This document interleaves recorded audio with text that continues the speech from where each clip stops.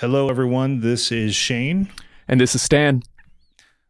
We wanted to make a brief statement ahead of today's show. Unfortunately, Dave's out of town. He couldn't participate in recording this week's episode or this statement with us, but he joins us in our message. And that is, the host of the Dive Down want to make our beliefs very clear to you, and that is that we believe Black Lives Matter. In the intro of the show, you're going to hear me make a pretty vague statement regarding the current events that are taking place in the United States and around the world. I think I just wanted to say something that didn't offend anyone, and by doing that, it served no one, I think.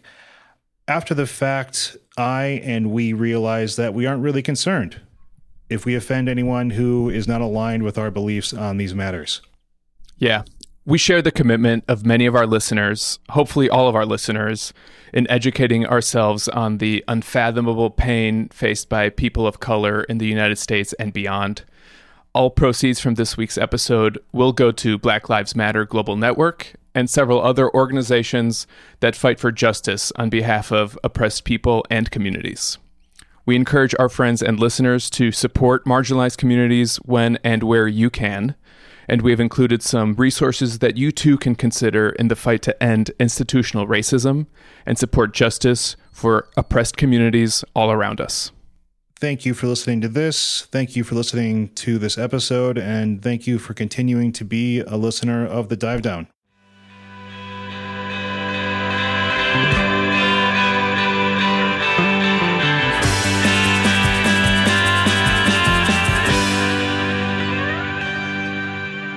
Hello and welcome to episode 76 of The Dive Down, a Magic the Gathering podcast for the casual spike, focused on the latest decks, trends, and strategies in Modern and Pioneer. My name is Cavedan here in New Haven, Connecticut, and with me on the line from Denver, Colorado, it's the one and only Shane Beeps. Cavedan, it's good to see you again, my friend. You know, every week I look forward to these conversations we can have about Magic. It takes my mind off of what's going on around me in the world. It gives me something to look forward to and just, you know, chill out with my buds, my bud Cavedan, my weekly conversational partner. Absolutely. This is like family dinner night, practically. How have you been all week? I haven't seen you since, what was it, last Monday? Okay, full disclosure, it's been a tough week. We record on Mondays. Our podcast comes out on Friday. I'm hopeful that this week improves. I'm hopeful that all our listeners out there are seeing some more positivity in their lives, that they're hearing positive news, that they're experiencing positive things, and if not, that things are trending towards the direction that you all want. I think that, you know, full disclosure, it's been tough, I think, for all of us, and it's kind of a little bit selfish feeling for me to, you know, jump on a podcast and try to talk only about Magic. And I know that the audience doesn't want to, you know, some of the audience probably is like, you know, just stick to Magic, and of course we're going to stick to Magic here.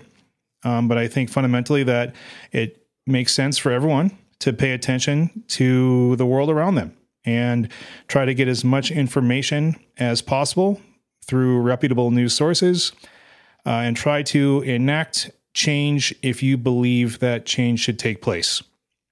And so I think that that's been in the back of my mind. I am glad to be taking a little break from that with you all, talk about positivity in Magic, have some enjoyable conversation with you all.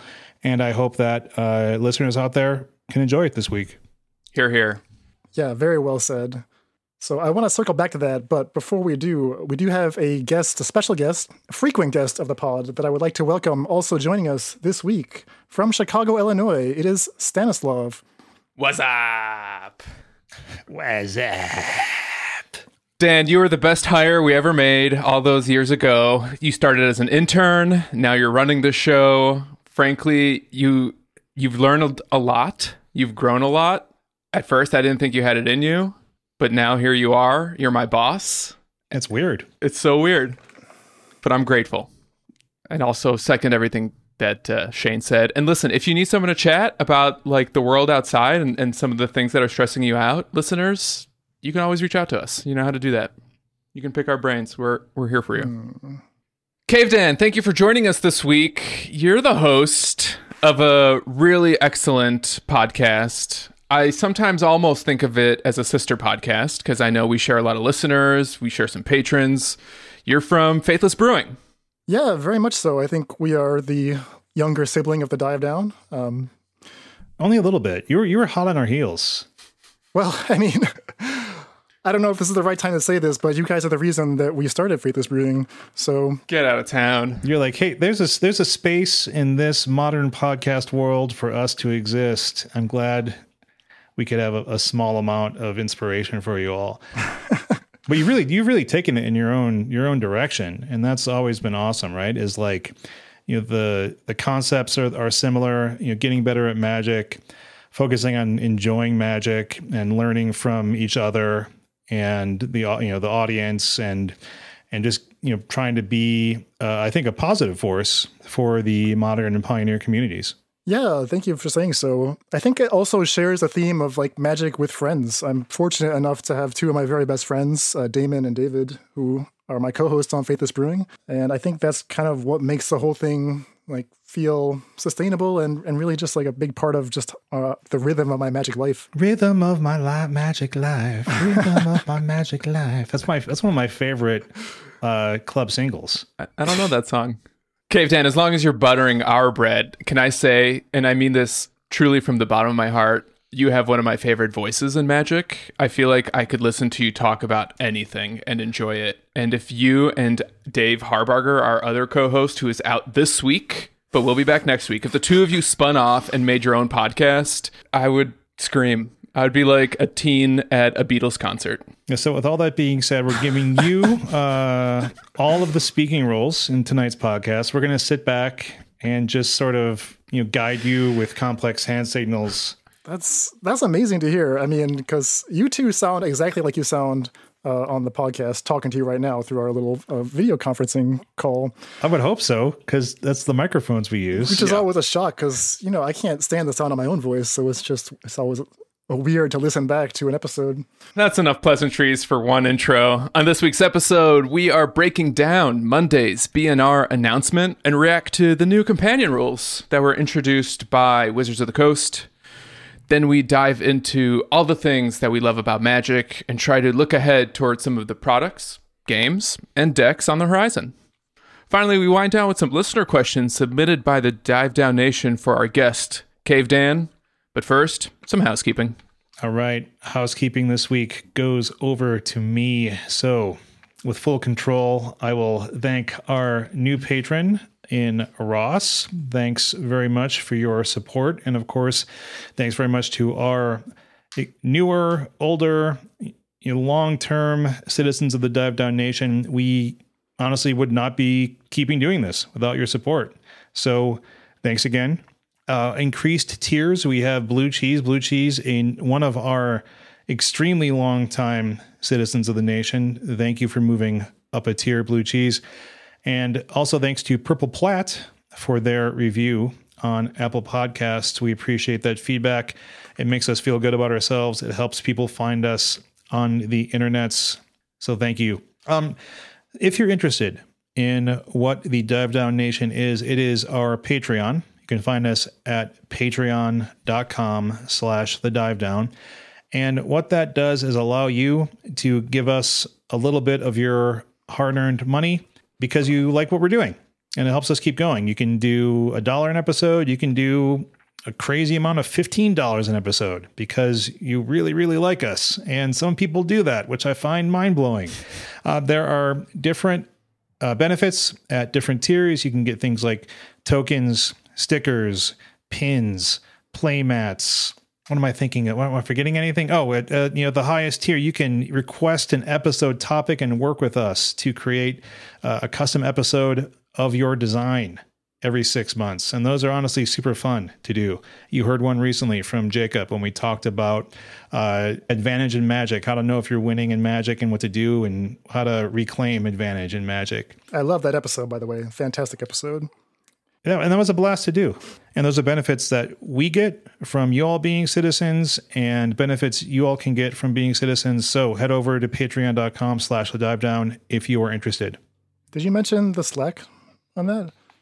Oh yeah. The Slack is one of the best reasons to be a citizen of the nation, because there's always good conversation going on. Of course, we had some good BNR conversation today. There's always people designing new decks, talking about changes in the meta, talking about their favorite Dark Souls game. What they're playing on Switch, what they're watching on Hulu. So there's off topic and on topic convo, and it's definitely one of my favorite parts of having a Patreon, is having the community around it. Yeah, one of the things that I've really loved about Slack are all the community Magic tournaments that people have been organizing, especially right now during this era of quarantine and isolation. And one of the ways that you can play Magic online and play with any card pretty much ever is with Mana Traders, because they let you rent cards for your Magic Online account. And then you can use them to play Modern, Pioneer, Standard if you're nasty. I think you can play Commander. And listen, you can use a Mana Traders account while supporting the Dive Down. If you sign up with coupon code The Dive Down, all one word, you get 15% off your first 3 months of service.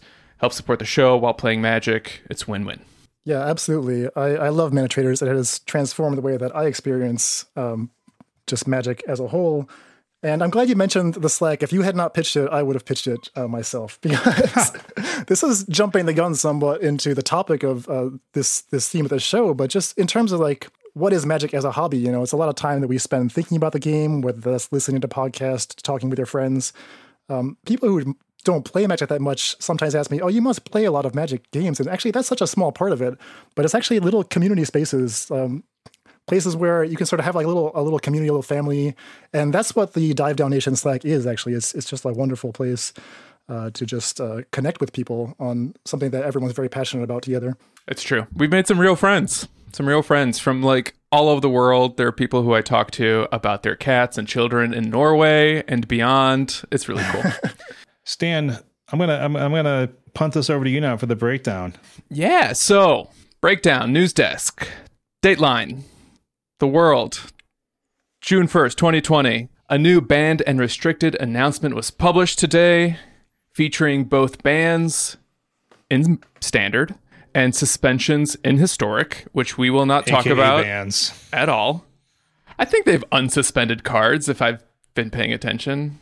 I think it's the free bans that don't get you wild cards. Yeah, the sneaky bans. But perhaps more importantly to us, the announcement formally changed the ruling of the companion mechanic.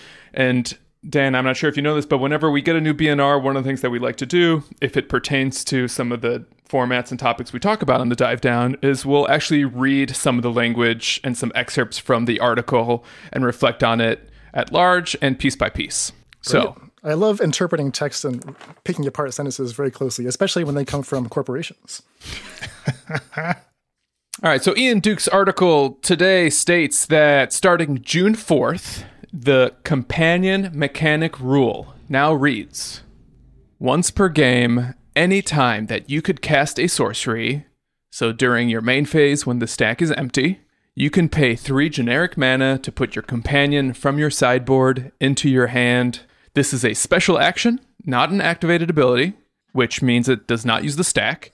And this happens immediately and cannot be responded to. It cannot be countered or stopped by cards like Phyrexian Revoker.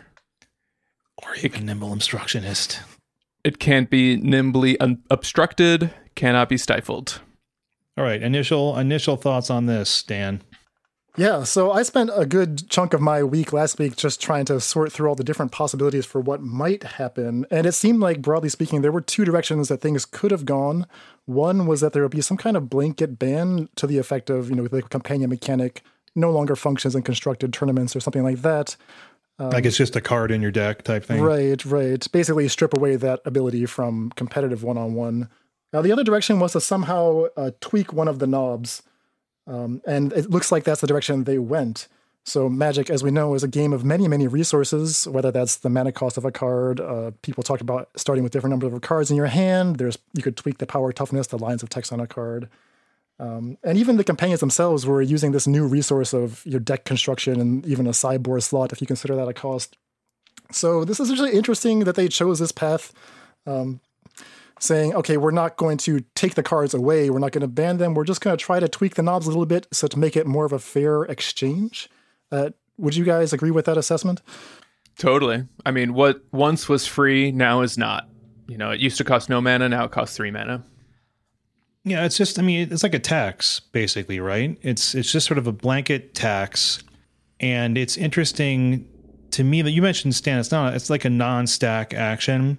And so in that way, it can really just function as an increased cost. Like Dan, you mentioned they could tweak a variety of knobs, and the one they chose was just mana cost. And so you're not, depending on how you want to play it, if you want to play it as is just for 3 mana more, you can, because your opponent doesn't gain priority. They can't use something like a Colligan's command to make you discard it, for instance, once you put it in your hand. Like if you immediately have the mana, like if you have 6, you pay 3 to get Lurrus in your hand, you can immediately pay 3 and get Lurrus back out because your opponent doesn't get any kind of priority back. So really, if you look at it as just a mana increase, that's all it can be. It also allows, we'll talk about this later, I'm sure, but it does allow for some sequencing changes that does then open up the opportunity for the opponent to interact with your hand in some fashion, which then also does offer kind of further ideas of, cost versus benefit analysis and opportunity costs and analyzing what could be in your opponent's hand and so on. All right, moving on. Let's look at some of these excerpts. Cool, Shane. Let's go. It's already 18 minutes. Shane, I disagree wholeheartedly, but I'm just going to look at some excerpts from this article. All right, Ian writes, we're introducing a change to the companion mechanic that is motivated by game balance and metagame share across play environments. Our reason for making this change is based on metagame data and play rates of companion decks across all formats, and on player feedback on repetitive gameplay patterns. As a group, decks using companions have too high of win rates and metagame share in Standard, Pioneer, and Modern, and have already necessitated bans in Legacy and Vintage. This trend represents a long-term problem for the health and diversity of all formats. Rather than go down the path of making several individual adjustments to the banned list of each format, we feel the better solution is to reduce the advantage gained by using a companion across the board. Yeah, that's a paragraph. Repetitive gameplay patterns, check. Yes, and sort of a yes and no, right? Like it's repetitive in terms of we can expect certain cards at certain times, or perhaps certain cards at certain board states, more than just like a curve. But we have been seeing a lot of the decks sort of shifting around and changing shape and changing construction while still employing the most powerful companions most often. So yeah, I'd say that there are repetitive times in which you can expect a companion to be used, but I'm not sure that the gameplay patterns are fundamentally the same from game to game. I disagree. I think that this is the biggest thing that was frustrating about companions. So when we're talking about learning what an archetype does, you think of the play pattern, classic Jund, they're planning to play Liliana on turn 3, and that's central to their plan. But then when you're actually sitting down against a Jund player, they don't always have Liliana on turn 3, and that's part of what makes the game so dynamic and interesting, is seeing it play out different ways. Sure. These Lurrus and Urian decks, they're going to play the Lurrus and Urian pretty much on their schedule. It happens every game. And so the gameplay is interesting, interactive, and there's ways you can strategize around that. But just the fact that it's guaranteed to happen. Yeah, that's frustrating. Mm-hmm. It's interesting too, Dan, that you have added a third way of saying Yorian to this podcast. Stan leans towards sort of like a scoop out. Stan leans towards like a Urian, and I'm a Yorian man, and you're a Urian man. I am. I suppose I am. A Uri man. What about too high win rates and metagame share? Does that line up with some of your experiences playing with or against these decks? Like, were you obviously favored if you're running a companion deck against your average non-companion deck? Yeah. I wish that were not the case, but my experience says yes. And they've cited the magic number of 55% in their... Yep. Once you get to high 50s, you are screwed unless the metagame can respond to you.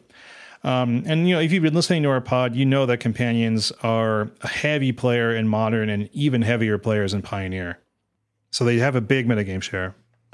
Yeah, I do think this is good news for people who loved Mishra's Bauble, because there was a while where I think we may have even mentioned it on the show where it felt like maybe they were going to try to ban Bauble for Luris's sins, quote unquote, and clearly they're trying to avoid that, right? Rather than maybe punish specific cards that are good and synergistic with these companions, they'd rather try to tweak the knob of this rule, as Dan put it.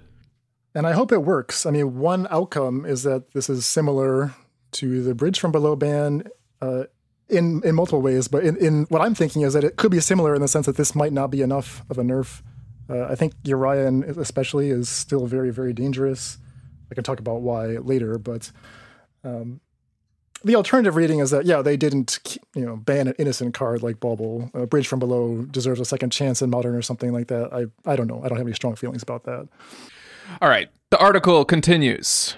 The result we intend is to reduce the metagame share of companion decks while still capturing the spirit of the mechanic's design and still having companions be worth building around in many cases.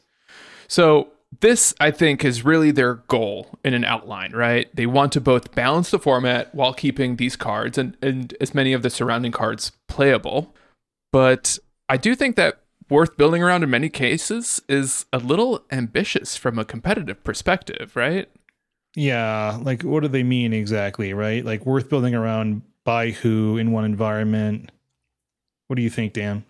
Oh, I'm not selling my Urians or Lurises just yet. I think these are very much still cards to be reckoned with. Let me pose a hypothetical question to you. Suppose they'd announced this change and said that it costs 2 mana to put your companion into your hand. Would you be so confident that the companions were dead? Probably not, right? Well, who said they were dead? Not me. 2 and 3 is a big... every mana counts, and especially in the formats that we talk about on the pod. But 2 is definitely more appetizing than 3, sure. Okay, right. But how big a difference is that? And are you willing to go with that extra mana for your companion? I think a lot of decks will say, yes, we are. And that might narrow the range of decks that want to use them to either big mana decks or decks that just don't need to play them until very late in the game. But some of the strongest companions that we've seen, Urian, Luris, they're already well equipped to play a long game. There are control decks that play those. They'd be happy to pay the 3 mana tax. I think I heard a really interesting podcast episode last week about the card Fires of Invention and Pioneer. I don't know if you guys heard that one. It was pretty good. It was okay. Yeah, it's interesting. Yeah, I mean, if you have Fires out, it's not like you're doing anything else with your 3 mana. True. And I think in the case of Luris, it basically turns your 3-drop into a 4-drop, in a lot of games. And maybe that's going to be the new repetitive gameplay that we kind of have to get used to. Well, I mean, that's a huge tempo disadvantage, right? Where you're saying like turn 3, I'm going to put Luris in my hand, then turn 4, I'm going to deploy it. I mean, that's a lot to ask, I think. Guess you got to hold up that force of negation. Yeah, I mean, what's interesting is like capturing the spirit of the mechanic's design is inherently false because the mechanic's design, all the cards are designed around the mechanic. And so now they're changing the mechanic fundamentally. And so therefore the spirit that they intended in the design of the cards is fundamentally changed for every one of them. Mm-hmm. And I think like Dan mentioned, and I think we'll talk about this in a little bit, is like some of them are going to weather that storm more strongly than others. I've been trying to interpret that one sentence, the spirit of the mechanic's design, and I can't quite pin down what they mean, but I think they mean that it is still a bonus card. And I know when a lot of people were trying to analyze what made companions so good, it was the idea that you get a free card. And a lot of the proposed fixes that I heard were, you should take the free card away and make you start with 6 cards or something. Mm-hmm. And now having seen the change that they did go with, I think I'm actually pretty happy they didn't go with that route because some of these companions are actually worth many, many cards. And it's hard to balance just on a card-for-card exchange. So in that sense, even though the mana tax might be initially unappealing for the Eternal formats, which are so much about efficiency, in terms of just like giving you a bonus, a free card if you've gone through the hoop of the deck building construction, that part is retained. Although it's a little sad that the early game companions, like you said, are hurt much more by this. Yeah, I kind of think the next clause sort of speaks to that a little bit. The article goes on to say, we expect that this new version of the companion mechanic will result in a deck building challenge and means of self-expression that some players can opt into rather than being a huge part of the competitive metagame. And I think this is them kind of like revealing what their goal is for these cards moving forward and maybe Magic in general. But, prior to this rule change, it kind of felt to me like your deck more or less had to run these mascots to compete. But now they're really framing it as more of a means of self-expression. And Dan, you're the brewer of the three of us right now.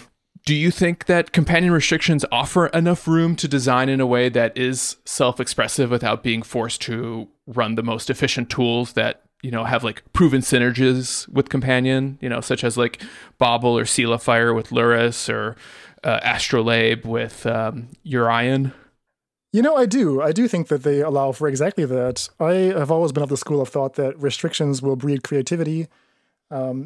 Actually, the companion spells out a very specific restriction, but any card, even if it's not a companion, if you're trying to build a deck around it, it has restrictions on it. You just have to figure out what those are. And having efficient tools to work with a restriction is not inherently a problem. I mean, you mentioned Seal of Fire. What's wrong with Seal of Fire? That's actually a clever solution the first time someone thought of it. And, once the puzzle has been solved, it gets less interesting. And I think that's what happened so quickly with companions, that it became sort of, everyone got tired of seeing these. But actually the innovation was happening all the time. A very innovative 1 month in Modern's history, I think.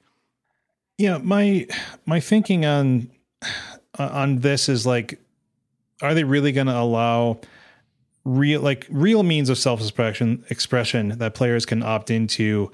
I think they're taking some air out of the tires of companions in general, right?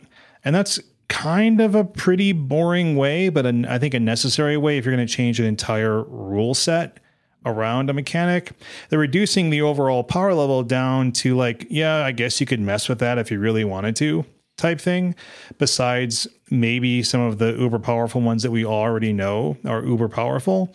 And so I think they're going to accomplish their goal, which is that it's not going to be a huge part of the competitive metagame. A huge part. I think it'll still be a part. And maybe, like Dan was sort of inferring earlier, maybe Urion's still busted. Maybe Luris is still busted, and we'll have to wait and see. And maybe that's okay if they are, right? Like, cards can be busted and still be fair and within the power level that we find acceptable for the formats that we play.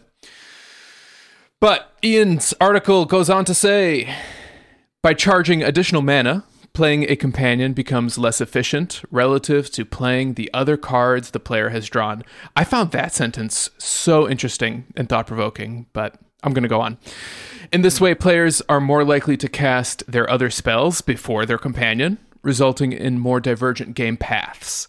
Next, the additional mana will often slow the companions down by a turn, allowing the opponent to interact with it while in the companion player's hand, or otherwise giving the opponent an additional turn to plan ahead before the companion hits the battlefield.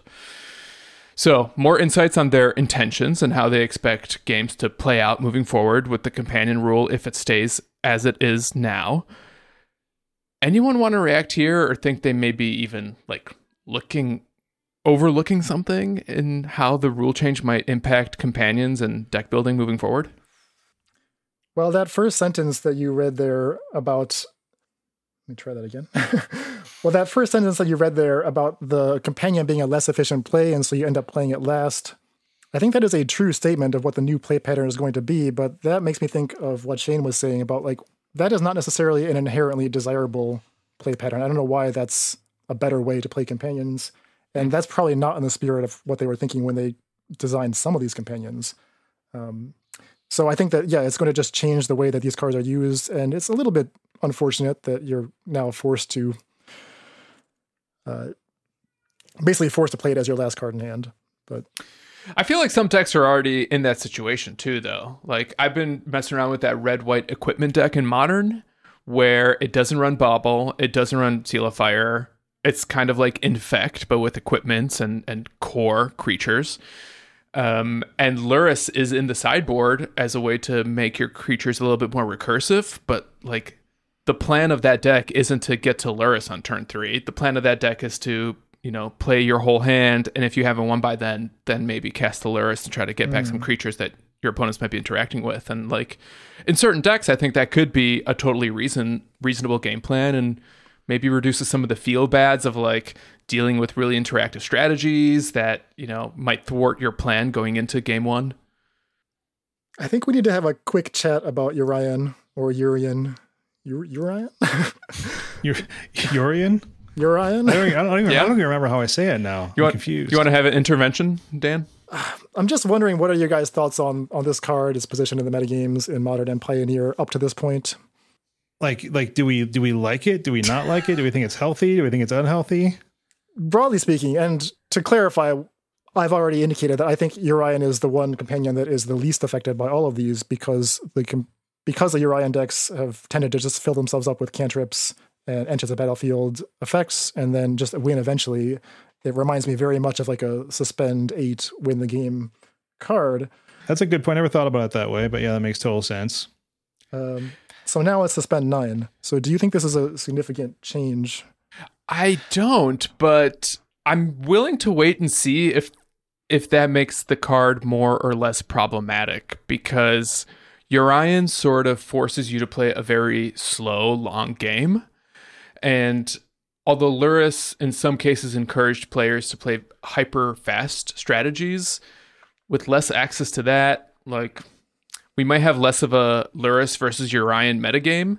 And I think that could open up to maybe more interesting problem solving down the line and trying to deal with like the control strategy that Urian sort of fits really nicely into. Yeah, I mean, I sort of just broadly feel that Urian isn't necessarily a companion that needs to be played on curve. You want to get max value out of it. Sending it back in this way isn't necessarily that bad, especially in a fires type deck like we talked about earlier. So I think we might still see some of the same unfortunate patterns that we don't love. I mean, because there's really no difference in, say, I have a fires down and I have available 6 mana. I was only going to cast 2 spells anyways this turn. One of them is going to be this Urian out of the sideboard, and I'm paying 3 mana I wasn't going to use. So is there really a tax? Not really.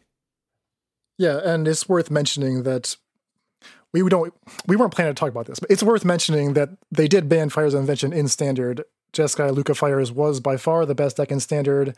And I think if they had just made the mana tax change without banning Fires from Standard, people would be quickly up in arms, say this is not going to help, with the Fires in play, like you're saying, that the mana tax is not a tax at all. So yeah. I think that goes hand in hand, at least for Standard, which is the format that they focus on the most with big changes like this. And then I think they're going to take a wait-and-see approach to Modern and Pioneer. And I'm here for it. The article concludes that they have no current plans to make rule changes in the future, and they do think that this solution will be better than just banning cards altogether. That was a long article to read. We shared a lot of thoughts. Yeah, and buried at the very end of that wonderful paragraphs from Hasbro is what I think is actually perhaps the most dangerous and troubling thing about this whole change. So we're talking about a functional errata to a flagship mechanic from a set. They did sort of warn us in advance that they were considering this, and I think Companion was such a controversial mechanic that I think players were mostly okay with that. But I think this is kind of we should be careful what we wish for. Yes, it is the case that Companion is reminder text, so it's not that big of a deal to change it. But do you want this to happen to your cards in the future, where you're looking at your card in the pack and you're not sure if it's going to do what it says it does a month from now? I would rather that than the card just being strictly unplayable because it's banned. And not to play devil's advocate, but I think it may sound this way a little bit. You love doing this. I do, I guess. And I convince myself that I believe these things. One of the issues that Paper Magic has struggled with compared to something like Hearthstone or other digital card games is that once a card is printed, you can't change it. Like digital card games can tweak and Magic cannot. Or at least... And they constantly do. I mean, like I've been playing a decent amount of Legends of Runeterra recently, and they're on like I think it's like maybe a bi-weekly tweak schedule right now, where you can expect some kind of minor response to the meta, every so often. And it's something that I think people actually look forward to, because it makes some significant meta changes even between printings of new cards, and can adjust like power level without just full stop bans. I think it's what you're getting at, Stan, right? This is kind of like a potential way for Wizards of the Coast to be able to do something like that. Yeah, like this might just be a new solution to possibly prevent more cards from being banned in the future, or maybe like we've kind of gotten used to a very frequent cadence of bannings in the last like year or two. I want to say like really since 2009. And what if they try like printing really vague rules and mechanics that they can maybe tweak over time as they playtest in like the community? That could be a problem for Magic's future, but that could be also like a potentially exciting change as well. And I'm willing to see how that plays out, just because we don't really have a frame of reference of what that might be like in Magic in particular. Are you still playing devil's advocate here, Stan, or is this sounds like a disastrous outcome for players who come to think of Magic as a paper game? And if Magic cards, if they just cost wild cards, that would be okay. If it were actually a digital game, but it has to be both, just to respect sort of what it is for so many Magic paper players. And I don't think that that's an outcome that I would want as someone who's accustomed to also playing in paper with cards that don't just get randomly changed in the middle of their lifespan. Yeah, it's unfortunately, I don't think very sustainable. Like with companions, we have this unique example because you can just say companions act differently.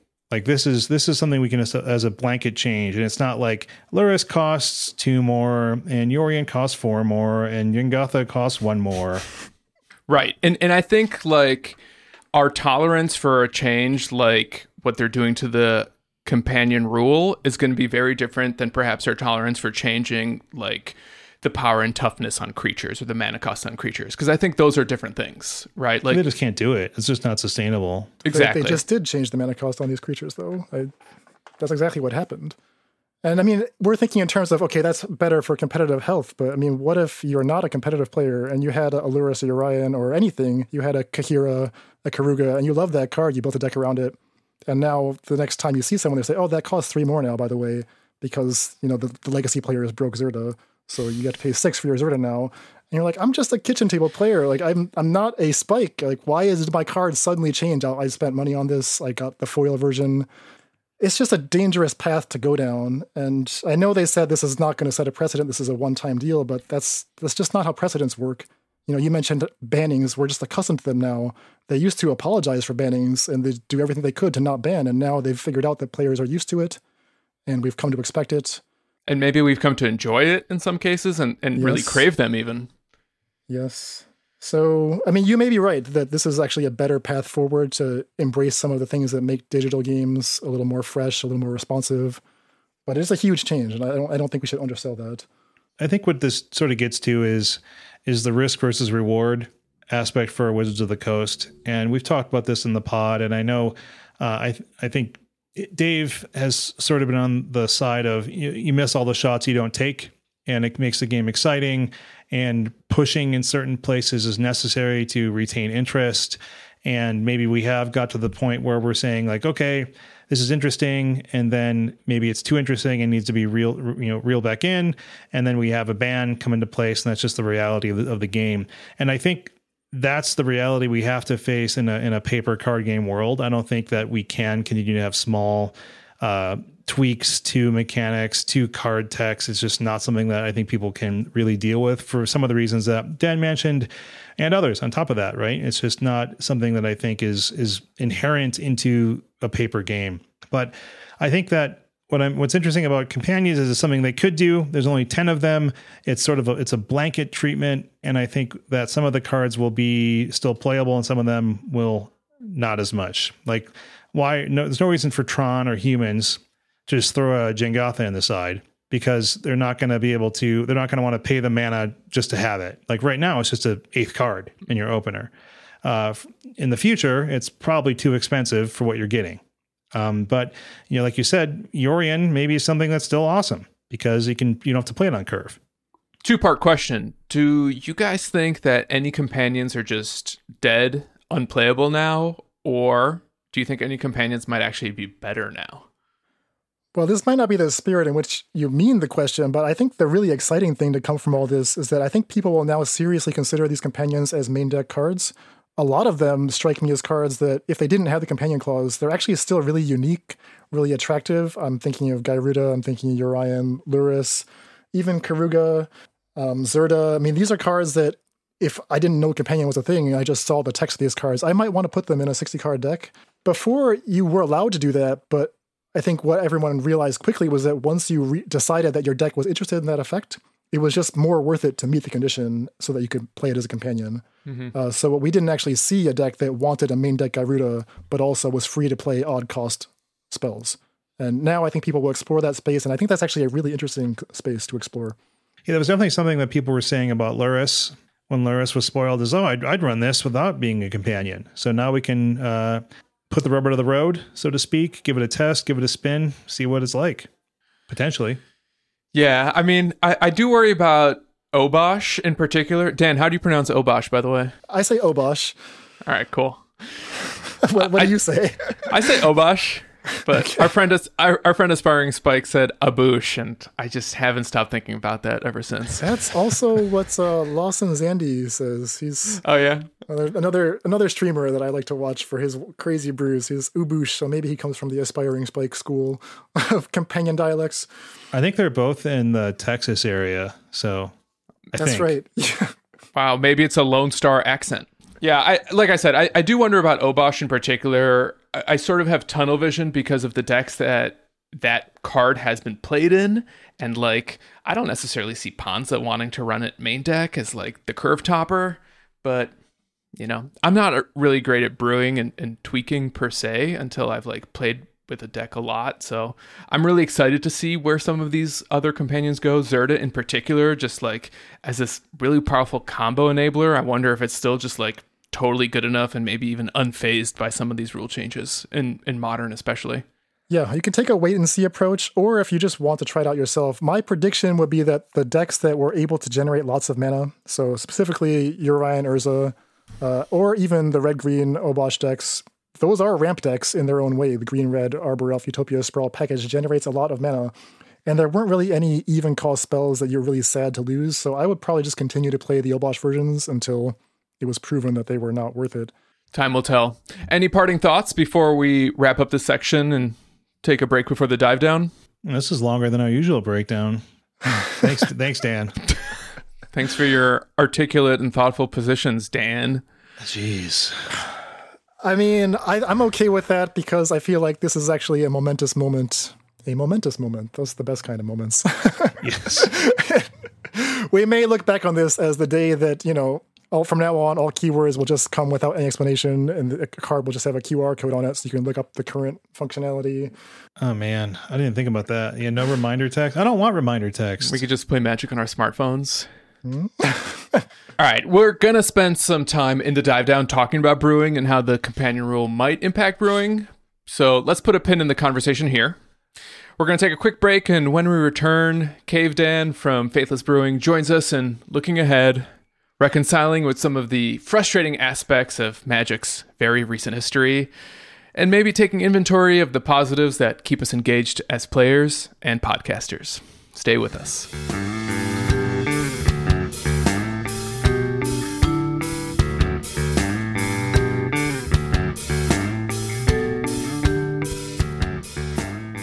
All right, we are back, and we got to be honest, right? Magic has been in an interesting / weird /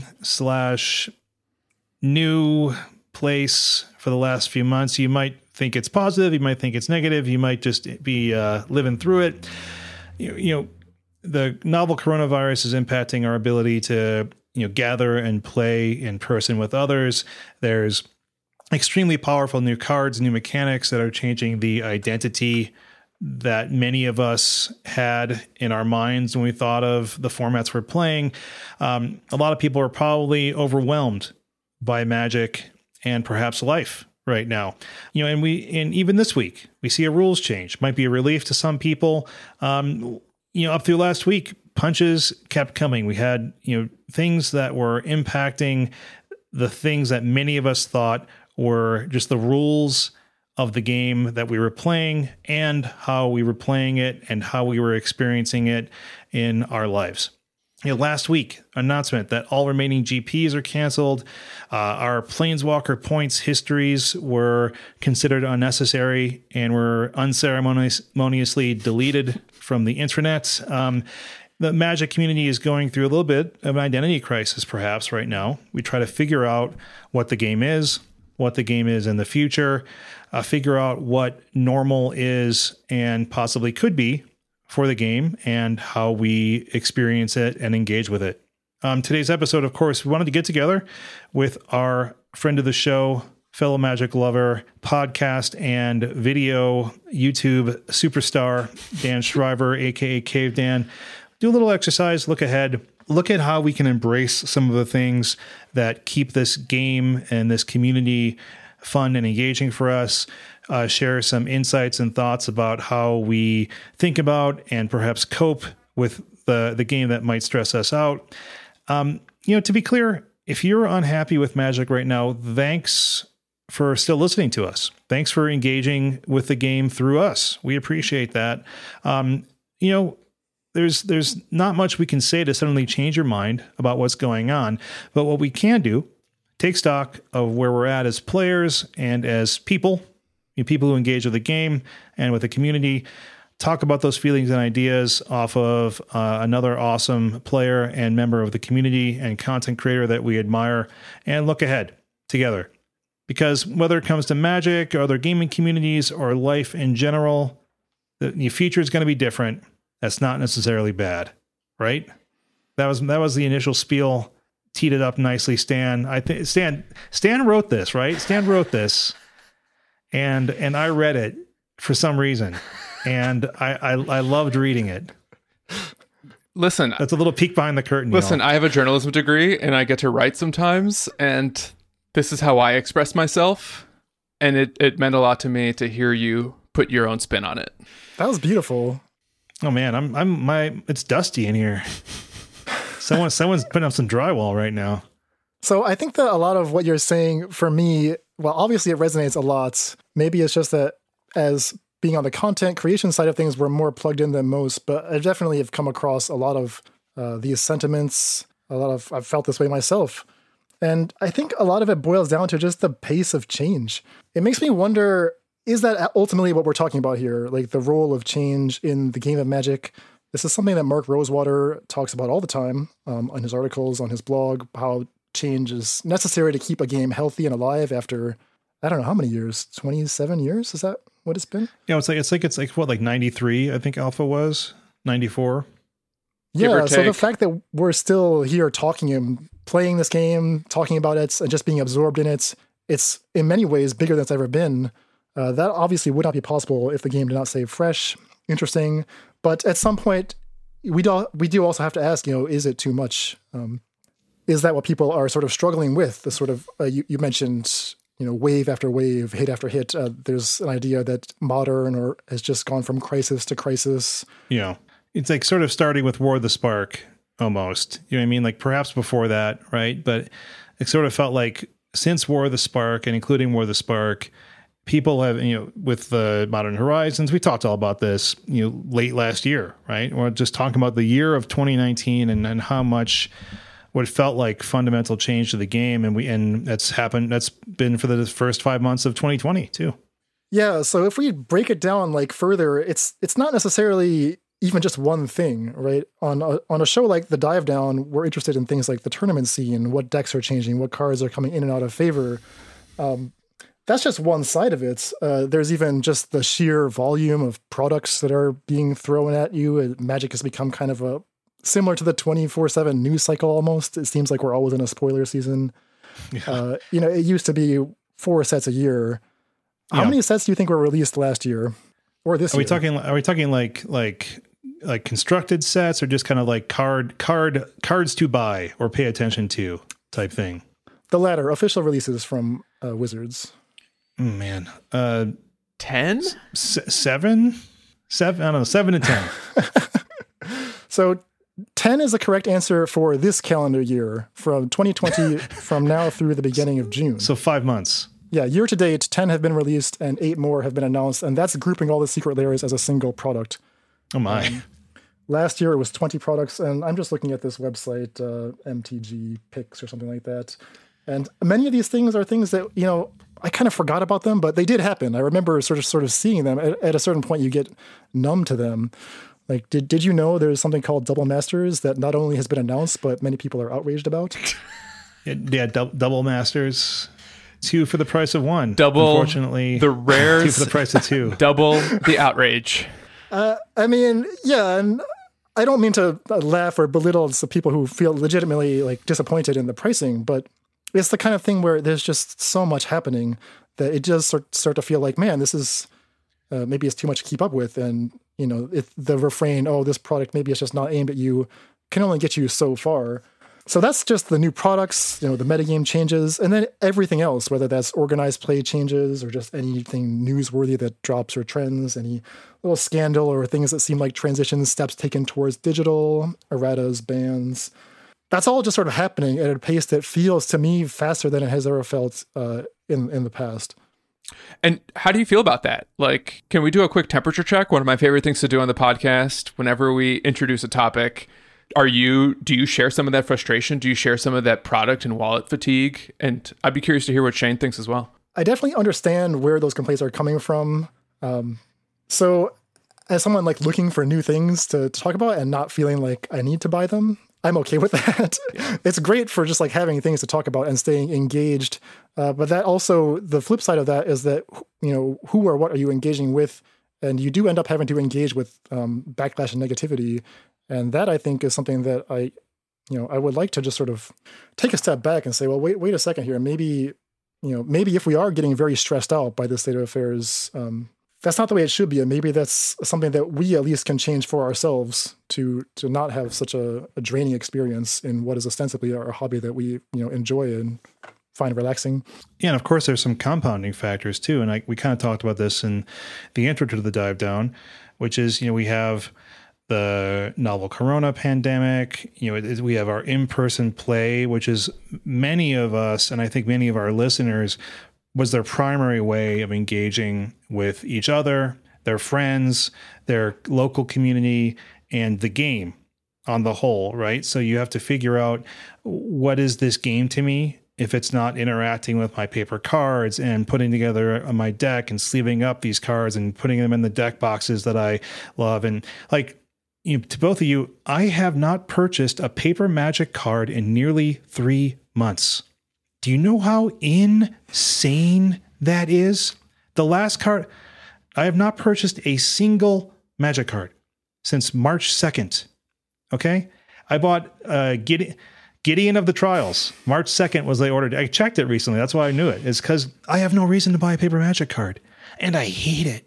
Like, I'm sure my wife likes it because I'm not organizing cards in the guest room where I keep all my stuff. I'm not like moving cards around. I don't have like stacks of stuff on my dresser where like I'm like, oh, these are in process. These are my in process, like to be filed cards. Like sometimes it's like a little bit mentally clearing, but it's like my engagement with the paper game doesn't exist. And that's a big change. I know it's a big change for you, Stan. I assume you, Dan, and I'm sure a high percentage of our listeners. Yeah, man, I can relate. I really, really, really miss going to the local game store. Like, I just can't understate how much that was a part of my social life. How many like friends I just haven't seen since quarantine started because like jamming cards on Wednesday Night Modern was like one of our recurring social engagements that we got to look forward to. So I can definitely relate to that and, the adjustment to not experiencing the paper part of the game. That said, I am still buying cards. And I think part of that is because it's a habit that's hard for me to kick. But like I was at Walgreens getting some like toilet paper and dish soap and they had their last pack of Eldraine and I bought a pack of Eldraine. And I cracked open a Heliod, and I felt good. Oh, that's sweet. I mean, but okay, so we've kind of set the table here, right? Like, what is there for us to be sort of disconcerted about. But I think the better question is what can we do to respond to the change, potential uncertainty, potential, discontentment that many of us and our listeners are feeling. Like, if it feels like it's too much to deal with, something that we thought was the status quo has now been changed or taken away from us. Like, what are you thinking? Like, Dan, you're our guest. What's kind of the things that pops into your mind, like on how you're keeping things in perspective? Oh gosh. Yeah, I just have some random thoughts on this, and I find myself thinking them frequently. So I'll just throw a couple things out there, and maybe you guys can help me keep things in better perspective. The first thing is that there is a lot of negativity, and when I kind of unpack that a little bit more, it's negativity specifically on the internet or in social media. I guess I've come to realize that that's kind of like, that had been a countervailing force to like playing in person. There's the idea that like Magic is out there. It's a game that we talk about on these internet forums, and whatever is like the problems in Magic exist there, and we come into contact with them whenever we engage with Magic content or read about it, go on Reddit or Twitter, God forbid.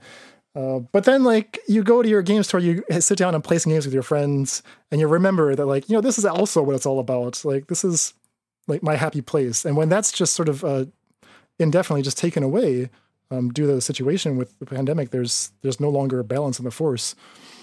I think that's so big. And that was one of the things that I think kept me going personally when like Oko had taken over the format, when Hogek had taken over the format. I would go to the local game store and I wasn't playing nonstop Oko and Hogek games. I was still just like playing fun games of Magic with my friends and the decks that my friends loved and had been mastering.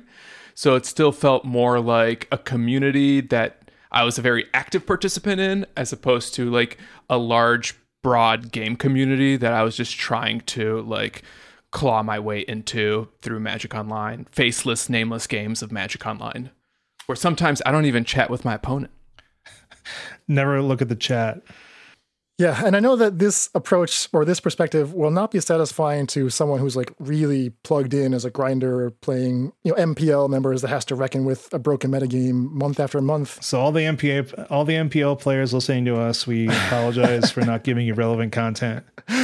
Yeah, I'm not going to apologize for that. I'm okay with that. And I feel like people need to remember that a lot of the narrative out there, in some ways it's not disconnected from what the sort of hardcore tournament players are expressing. They have a lot of followers, and your voice matters too. If you are like enjoying Magic, that's fine. You don't have to feel bad about that. Also, if you are an MPL player and do listen to this podcast, I honestly want to know. Like, I need you to tweet at us and say, "Hey, I am a high level player and I enjoy your podcast," because that would be mildly validating to be like, this really good player actually likes what we're doing. Like, they don't think we're complete idiots. This high level player took a break from the auto battlers that they've been jamming online to listen to our podcast. Yeah. Can I interrupt? I want to share a little insight into my kind of approach to Magic historically, and maybe how that's kind of changed since the quarantine started.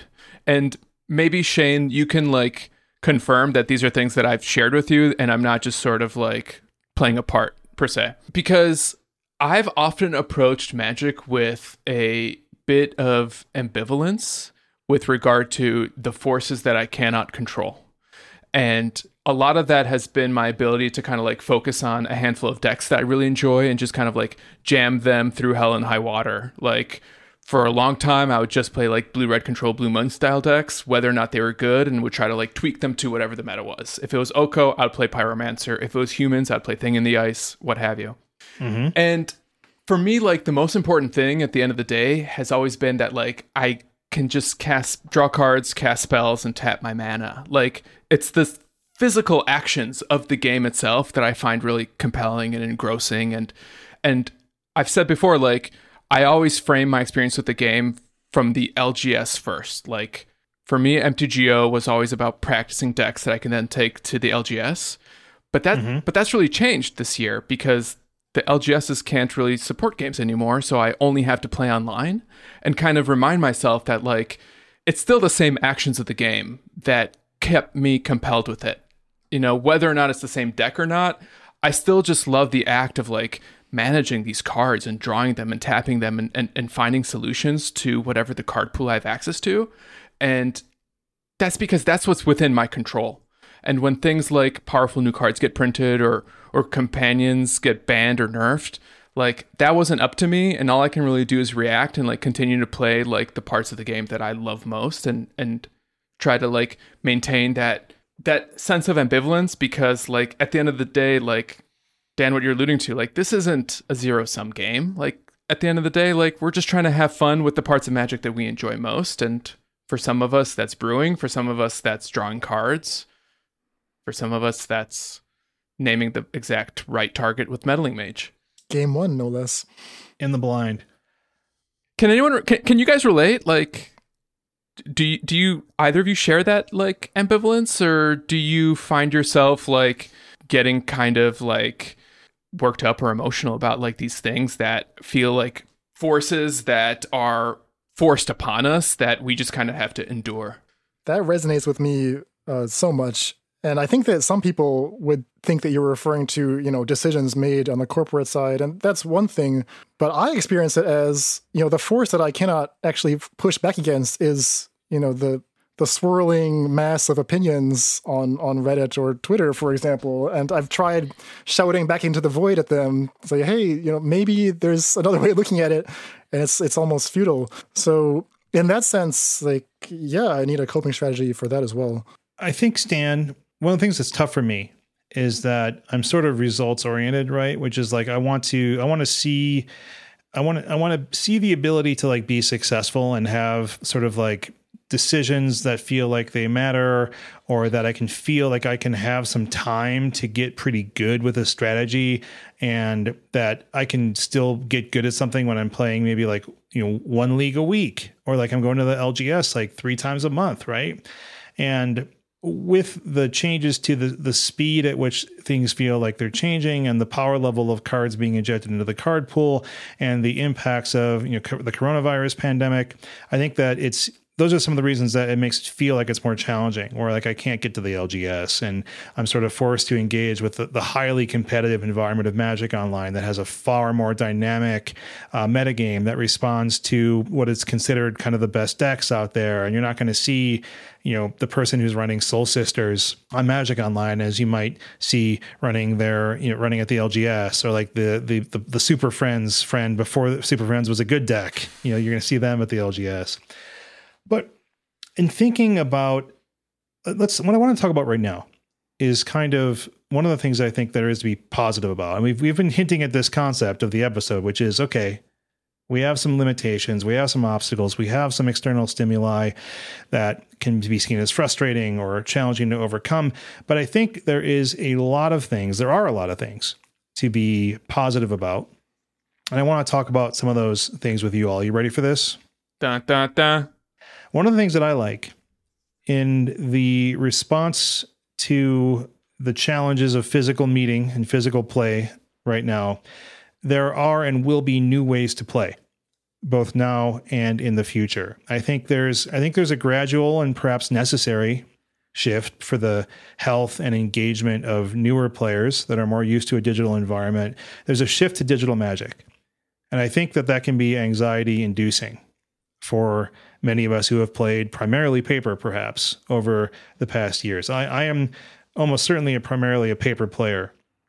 And, when I first started playing, Stan, I know you played before. I mean, Magic Online existed, but when I started playing, there wasn't even Magic Online, the summer of 95 when I played like 4th edition and Ice Age. But when I came back, of course, there was Magic Online. And I did a lot of really bad cons drafts, because a new player playing cons draft you're asking for trouble. But I think what's cool about the digital realm of Magic is that it gives opportunities that have never been seen before to both established tournament players, but also to those who haven't had real opportunities before to participate and engage in high-level tournament play. And you might be thinking, Shane, what do you mean by that? There's plenty of ways for everyone to engage in some kind of tournament play, right? And I was thinking that actually, I think I've seen it be pretty narrow, because many of them have involved being physically present, which is a really limiting factor. There's physical barriers, mental barriers, monetary barriers in the game of paper Magic that many of us may be privileged enough not to have to appreciate those barriers. Magic Online has offered ways for people to play high-level digital Magic, but most of us who have played Magic Online are likely willing to admit there's frustrations and issues and barriers with that platform as well. There's time investment issues, even with Magic Online tournaments, because they essentially are mirroring what's happening in paper, right? You have to wait for every round to finish. You have to devote a large portion of your time in a single long sitting. And that's a significant limitation for a lot of people. Maybe you've got kids. Maybe you've got people that you take care of. Maybe you've got a really weird job. Maybe you work the gig economy and you can't sit in front of your computer for 8 hours. There's all sorts of reasons that might happen, right? Those are limitations. That's the reason that leagues have been so popular. But leagues are just one way to engage and don't have super high. They don't have the tournament chops, or the tournament results rather, or the benefits of participating in something like a GP, right? So responses to that before I move on. Some more thoughts about digital engagement. Good, none. Okay. No, I heard you breathe in, Dan.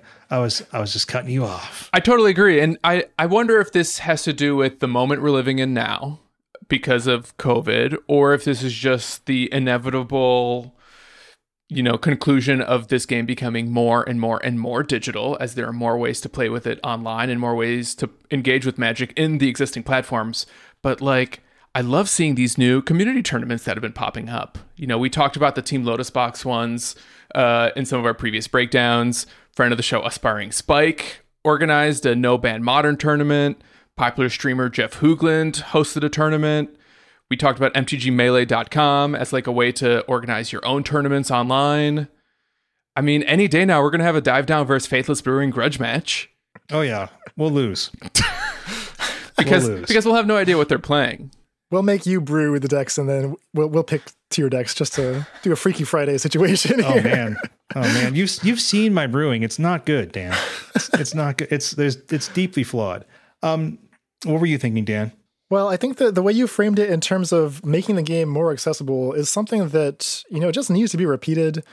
We talk about the enfranchised Magic player and it's a luxury hobby, but even acknowledging that, I think we still don't think about just how enfranchised we are, especially, as Magic skews North American and European. That's a good point too. The geographic constraints. Yeah. So something you mentioned, Stan, about, these changes are not necessarily zero sum. And I think that's just an important way to keep that in mind when you come across something like, okay, there's no more paper tournaments for the rest of the year because of the pandemic. And as a response, high-level play is switching to digital. You can read that as, they've taken away my beloved paper play and given it to the digital players. But I just encourage people to just sort of step back and realize that the game has to be big enough to encompass more players than we can just sort of have on our radar at any given time. What I like too about the digital environment and the digital tournaments, especially as they sort of expand onto Arena, we're getting things like a historic players tour. That's a new format only on Arena, basically. And they have hinted at and essentially promised the existence of Pioneer on Magic Arena. So hopefully we see that one day. They're experimenting with asynchronous methods of tournament play, where you don't have to just sit there all day to win something big, right? And so that gives people with dynamic schedules, with other things that they're responsible for, to engage in tournament Magic that doesn't require a huge amount of time with a lot of downtime, which is a major issue when it comes to tournament play. I mean, I'm sure you've watched streamers on doing a tournament where they're like, how do I kill this downtime? I guess I'm going to put on a YouTube and we'll riff on the YouTube for a while. And that's we're going to watch Top Chef. I would love to watch Top Chef, honestly. But I think that's what Yama does. He is a different kitchen competition one. But anyway, I mean, this is not a bash on Yama by any means. I just think it's something that it's a fun thing to do, but it's like a necessary evil I think people would love to be watching some Magic, right? Yeah. And so I think that is an advantage to be looking at too, is like I can be doing a tournament that doesn't have a lot of downtime. And I think that is a huge boon and lots of potential for the future, and an asynchronous way of having a real Magic tournament. You know, even though we're kind of sharing our love letter to digital Magic, do either of you sincerely think that the end of paper is actually in sight? No, of course not. No, that would be... I don't think so. Do you? I don't. I mean, almost 30 years of making paper products that the game has continued to grow this community and this game with. Like, I don't see that just going away without like fundamental systemic change and people just outright not buying those cards anymore. Let me pose it as another hypothetical. So let's say that Wizards announced that from now on, they're just not going to print paper Magic anymore. What would happen to your paper cards? Would you just throw them away? No. Or would you go buy up everyone else's paper cards and play them with your friends? Yeah, man, what a weird scenario to imagine. Like, I don't actually have an answer because like it's hard to imagine what that would do to the value of cards. Part of me thinks that it would make them like highly sought after collector's item, and like a lot of people's paper collections suddenly get even more valuable. The opposite might also be true, and they lose all value overnight. But yeah, I'm an EV guy. Like, you know, it's all about like how much play am I going to get out of these cards? And I'm not quick to, but I am willing to look at my collection and be like, am I going to be playing paper in the near future? Do I feel like I can buy back in for potentially less or the same at what I sell at? Like, what's my concern here? Like, you know, well, how much value am I holding that I could turn into something else in the meantime? And so I do have a lot of sentiment towards my paper collection and to paper Magic, but I'm also definitely willing to be realistic with myself. To be honest with you, Shane, does that realism mean that you think they might stop making paper Magic in the foreseeable future? Not the foreseeable future. I'm less concerned about paper Magic being less popular and paper Magic being not a real thing, but I'm sort of more worried in terms of like, how much am I going to use certain cards, right? Like if I'm playing a lot more Pioneer than I am Modern, am I willing to pare down my fetch line collection? Maybe I'll just keep 8 fetches that I know are my favorite deck. You know what I mean? Stuff like that. And so that's the kind of stuff that I think about, because it's like, well, am I just going to put money into Pioneer, more money into Pioneer and keep my same old Modern cards? Or am I going to sort of reallocate money there? And I don't want to go down this road too much, but I do think that paper Magic is going to have a place because that's the way a lot of people prefer to engage with the game. The evidence suggests that paper Magic, there's just more of it than ever before. I mean, we talked about all the products that are coming out. There's so many products being released. And I think a lot of people are thinking, oh my gosh, so many, I can't keep up with all of them. You don't have to. That's okay. They don't have to be things you have to go buy. But I think it's better that the game is growing. And the signs point to Magic was having great years prior to, obviously, the economic impacts of the current recession that we're in. Are there any kind of releases, speaking of those, Dan, that either of you are looking forward to? The ones on the horizon? Like you said, there's a lot of stuff due this year. What are you thinking about? The one that I'm most excited for right now is Ikoria Lair of Behemoths, which just releases on Thursday, I think. The Composed Companion Ikoria will be out soon. It's amazing to just sort of think about, you know, every time we get a fresh meta. So that's like a really exciting time. And it's like we're getting that twice. Of course, Core Set 2021 previews will have already started, I think, by the time this episode comes out. So it's hard to choose. It's a feast for the... I can't wait to try Jumpstart. And I think this might be the way I finally get my fiance to try Magic. She likes games. She's never tried Magic. She's never been particularly interested in Magic. But when I explained this concept of Jumpstart to her, just like crack a pack, play a game, it seemed like it could be a viable selling point. And we don't know what cards are in there yet, so there may be really cool reprints. But also, like, I love this concept of basically this new mini game of Magic that's tied to this like class of products that I think is going to be reasonably costed compared to some master sets. I think that's kind of cool. Yeah, man. Any way that gets new players interested in the game or gives us a novel way to play Magic has typically been at least fun in the past. So I'm glad that you're excited. I think it's a cool idea. I mean, Zendikar is a cool plane. We've got Zendikar coming in October. There's going to be some cool cards in there. Probably no Eldrazi. They guaranteed no Eldrazi, right? More or less, I hope. You promised.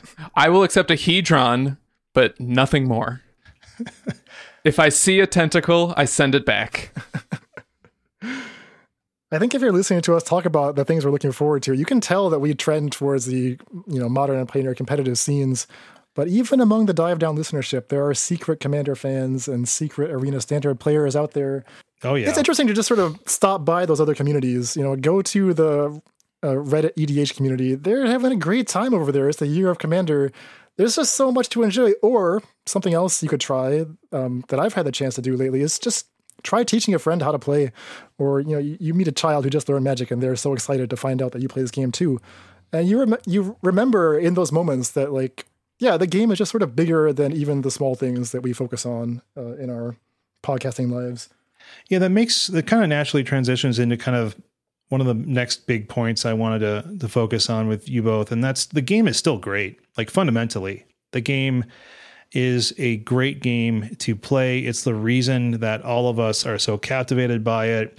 It's the reason that we have people that listen to this podcast, I think, is that it's an amazing game to be engaged with. Right. And I think one of the primary things that makes it so great to me is that the gameplay is uniquely fun and uniquely thoughtful in an ongoing and dynamic way. Like, I think Magic Diehards would say it's the greatest game ever made. And I think that's likely true because there's no game that is like it and that can compare to it because of its longevity. It has a card pool that no other TCG or CCG can touch. It has creative designers, creative developers, talented staff that are consistently making and giving us new tools, a really tight rules system, and the amazing community of judges that understand and help us enforce that rules system. It has crazy mechanics that give us these really deep levels of play, counterplay, interactions, and just fun, right? I think it's no accident that all of the TCGs and CCGs and online CCGs are in some ways spin-offs of Magic. Exactly. Is that just because Richard Garfield was a genius and got it right the first time? Yes. Well, probably yes, but it's also exactly what you were saying, Shane, about just the sheer resources and brain power and experience that has been assembled to work on Magic and sort of shepherd it through its life. Is just massive. I mean, go back and look at some of these great designer searches from the past. Just a collective outpouring of energy and creativity from people passionate about this game, and the best of them, get sort of swept up into the, I don't know what you call it, just the R&D brain trust. Really, in terms of just like having access to the best game design, Magic is comfortably situated in that respect. Earlier this year, after Klothys got printed and I was playing against Ponza on MTGO, I started to recognize that this deck is good and this card is dope. And I wanted to try it myself, and I did.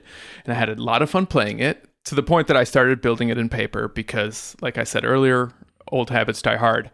But in picking up this new strategy that I really had no experience with before, I continue to surprise myself as a Magic player and kind of student of this game at my ability to keep leveling up and learning new heuristics and finding new ways to improve as a player and a thinker. And I feel like identifying heuristics and best practices whenever I pick up a new deck, in any format, is one of the not only most exciting things about like playing this game over a longer period of time, but I think that also speaks to kind of this point that we're talking about, is that this game is so complex and it's so fun that you can never learn everything. And like, even the greatest players of all time, they're not just in first place in every tournament that they play in, because there's always new challenges. Part of that has to do with variance, but part of that has to do with like, there's so many brilliant minds, coalescing around this game that you can never actually be the best. There's no Mozart. We're all Soriarty? What was Mozart? What? What was that movie, Amadeus?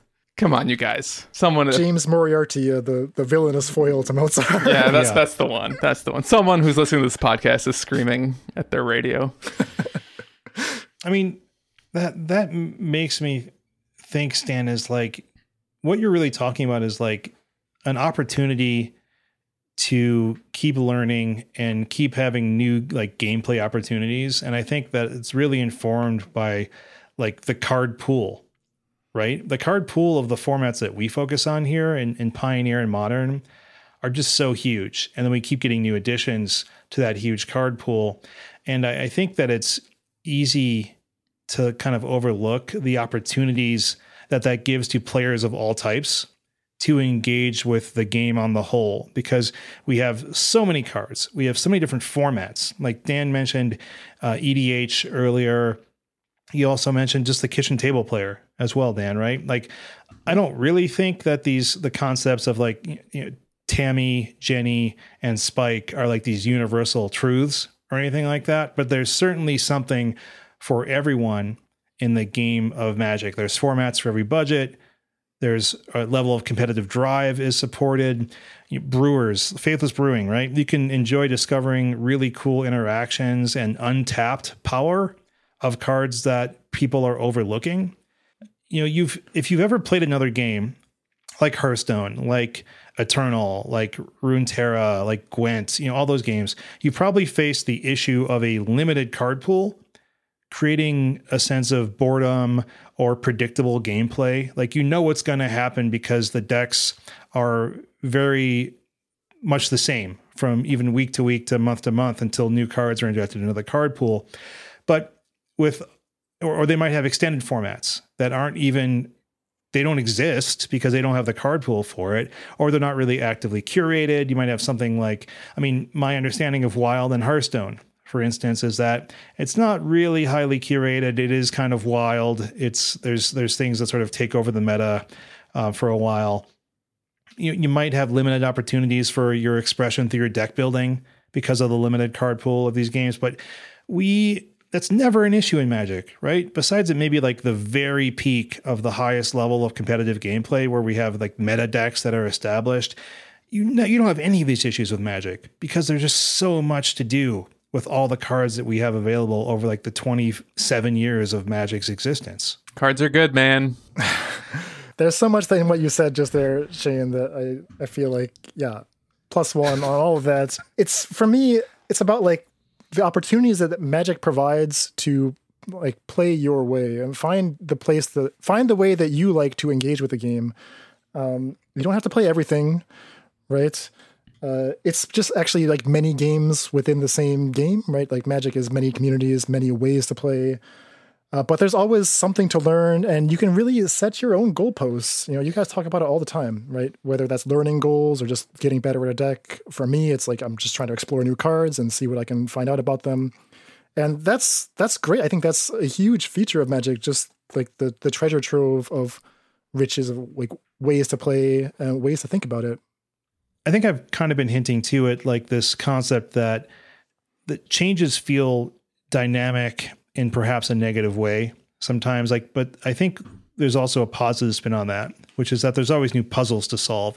And that's something that stuck with me, that Jerry and Brian over on Arena Deck Lists mentioned months and months ago, maybe even a year ago now, which is like Magic is the greatest game because it's always a new puzzle to be solved, right? And it's a puzzle for us to work through and think about. And the game is changing in ways we can't ever predict, right? Like, who would have thought that companions would have been a thing? Like just the existence of companions would have been a thing. It would have seemed crazy. And then it was a thing.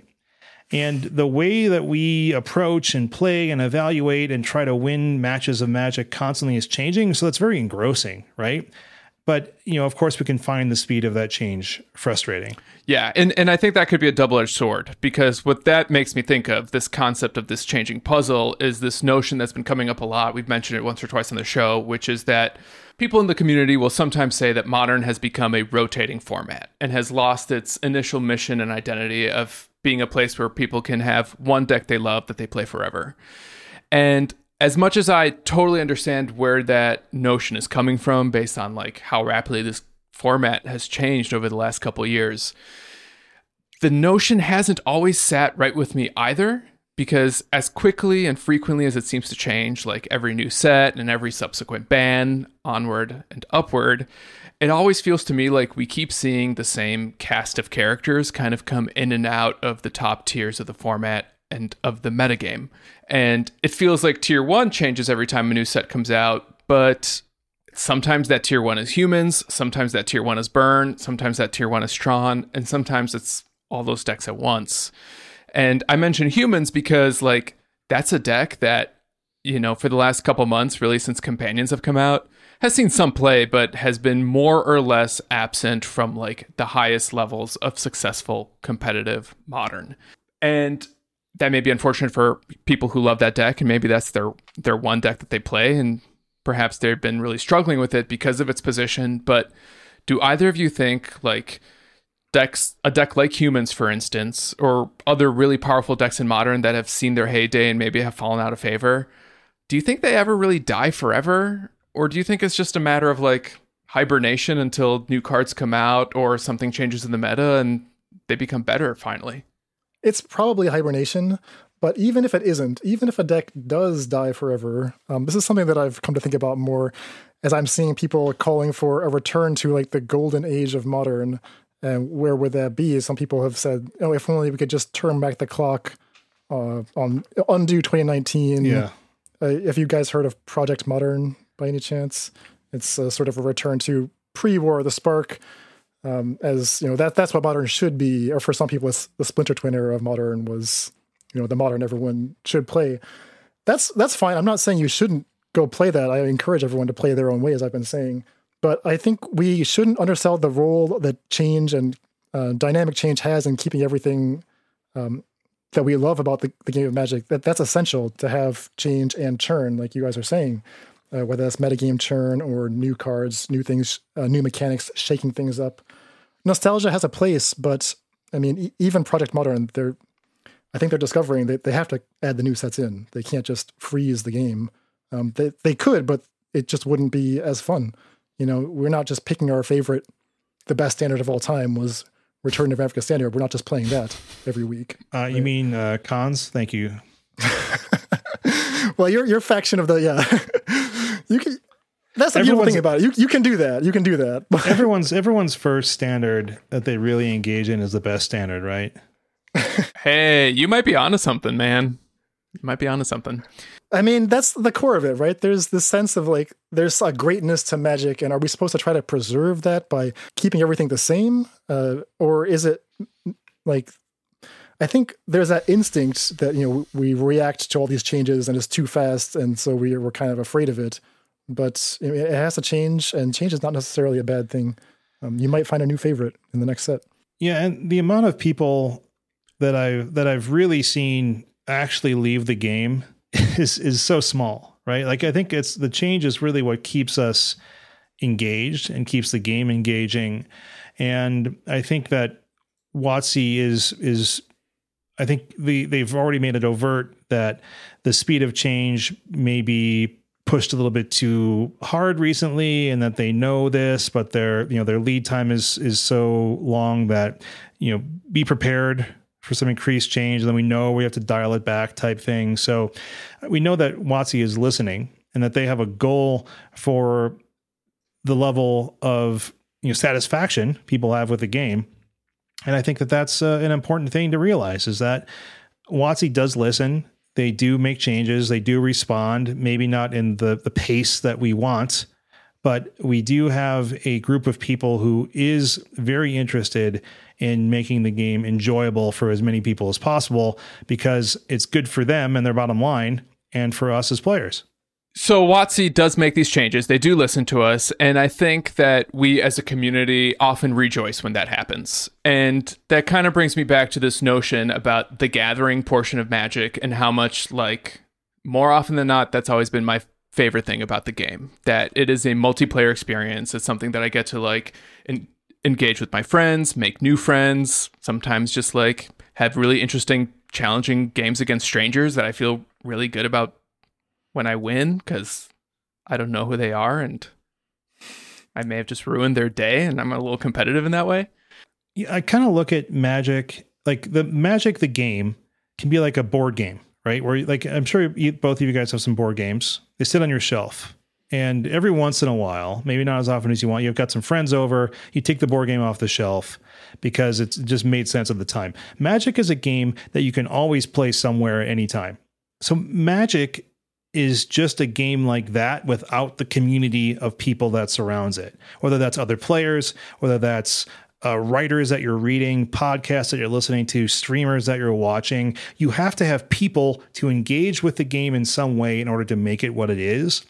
And that's like my favorite part, honestly, about the game is that it inspires so many other people to engage with it along with you at all times.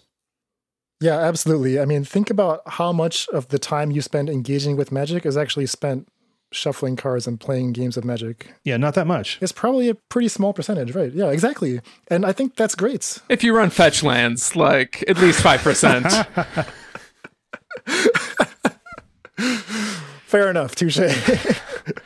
That being said, right, I mean, it's this game outside of the game, and, you know, the metagame, that word's already been claimed for tournament scenes, but it's everything else, you know, the entire ecosystem of Magic.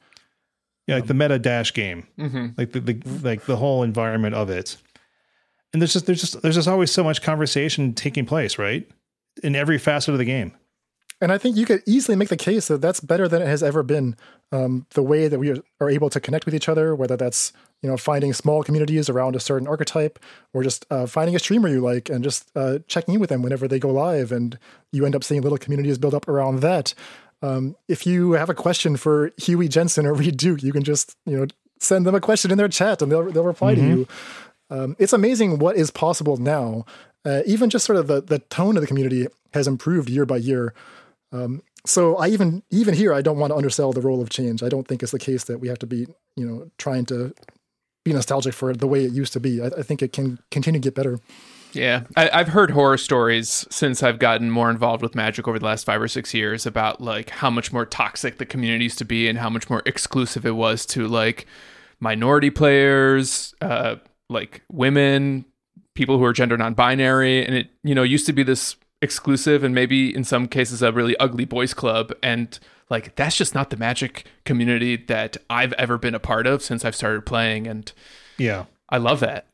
Yeah, and you only have to stumble once into a community that is not like that, like for a different game, to really appreciate, you know, how wonderful and special what the Magic community has built itself towards, you know, through a lot of hard work. It didn't just happen randomly. A lot of people stood up to try to say, hey, this is what we want our community to be.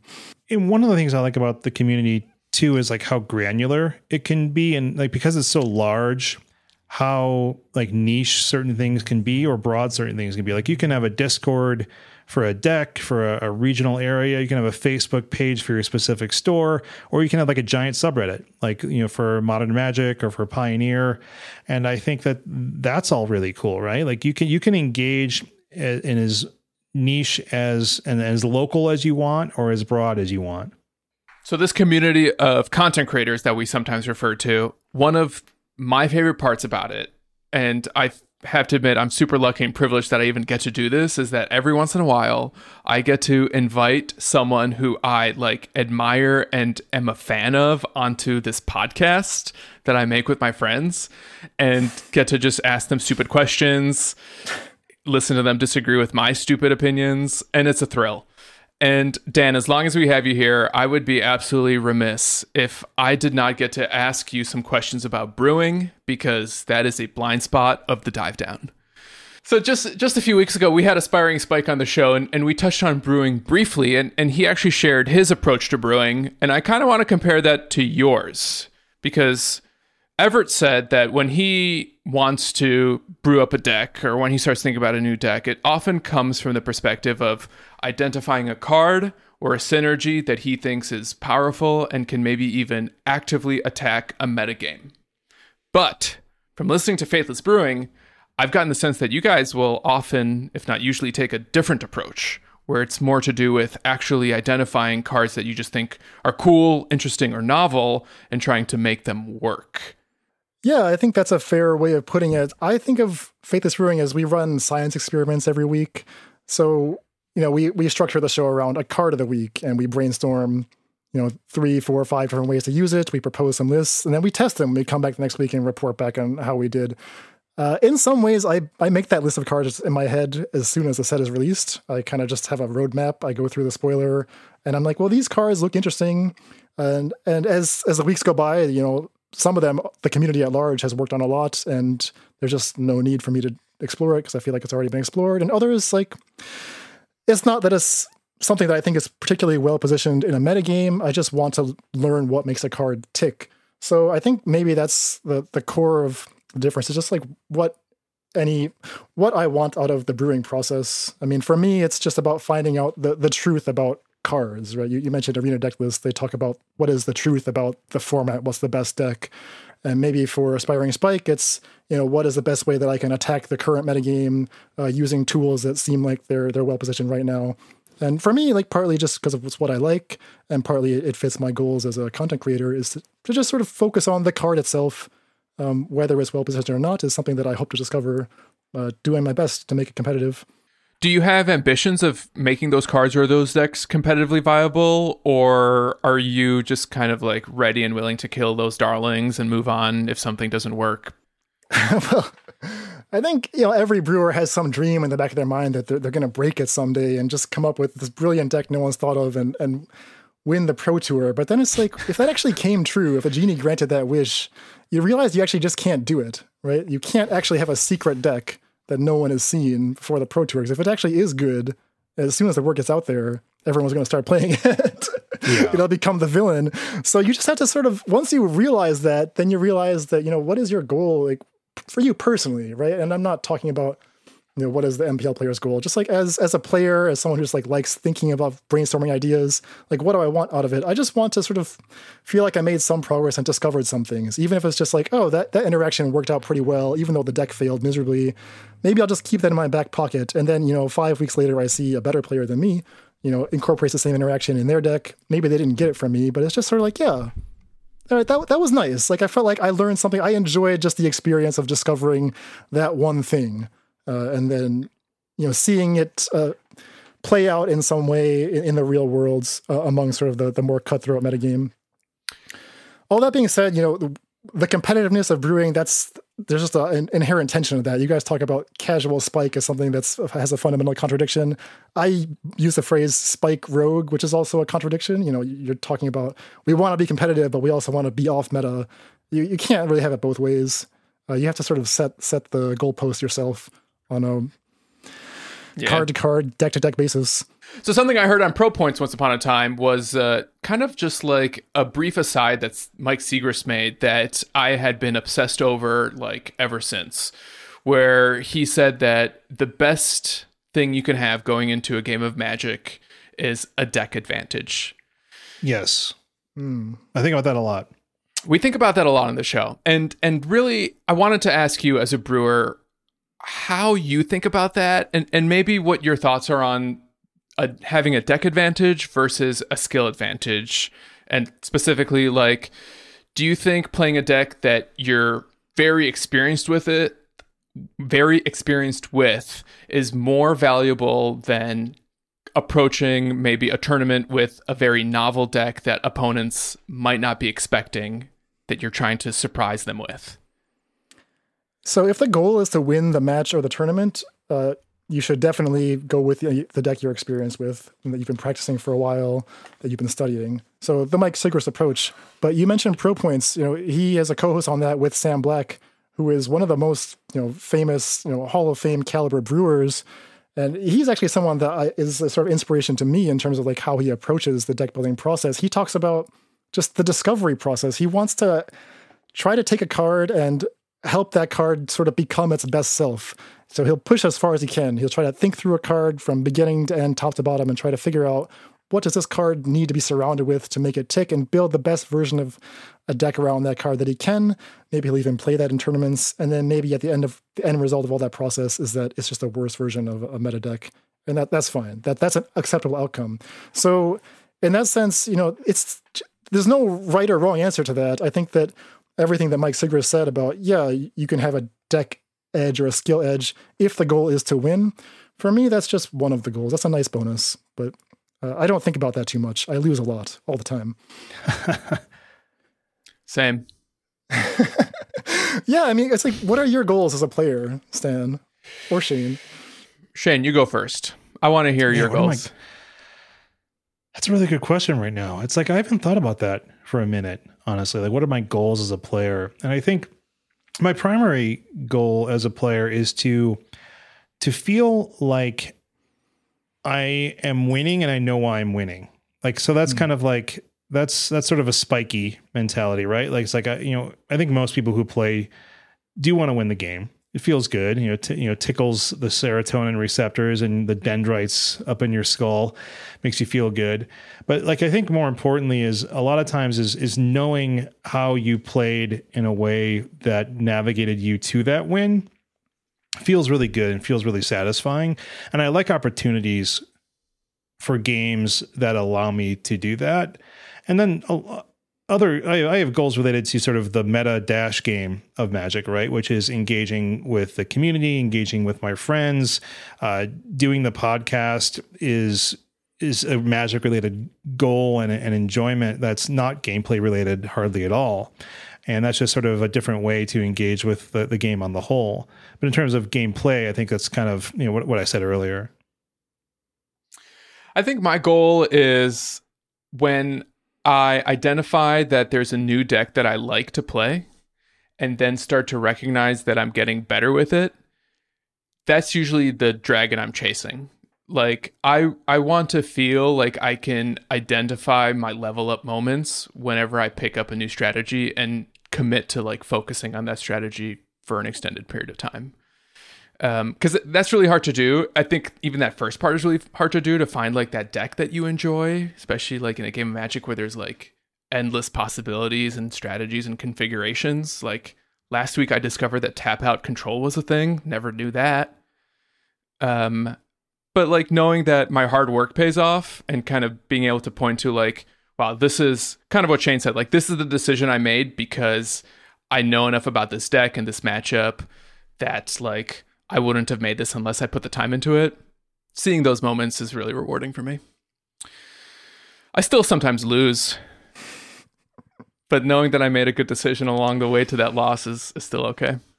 I mean, I think those are great goals, and that's the only message. It's weird that it's weird to think this as a brewing message, but setting your own goalpost and knowing what you want out of the whole process of playing Magic is like the number one thing I want to convey to people. We're just thinking about, is it, how do I brew? Can I brew? Like, yeah, be prepared to lose and just be prepared to think about, okay, that's okay. Like, what did I take away from this?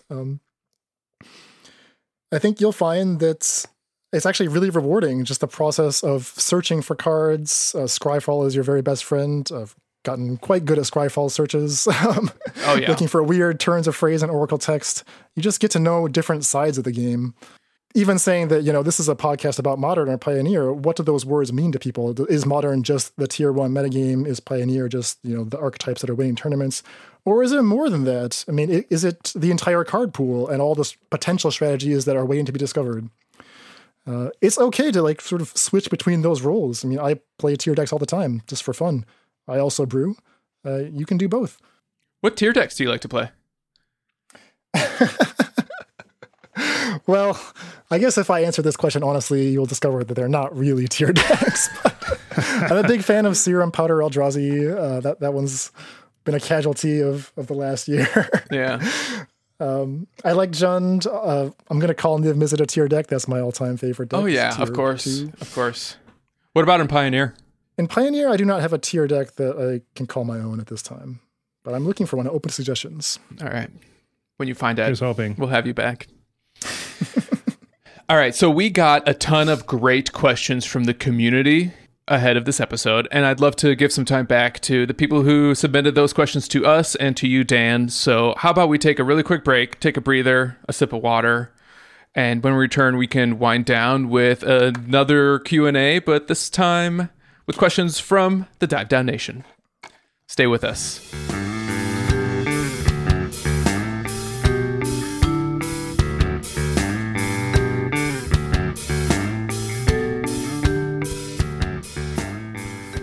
right, we're back again.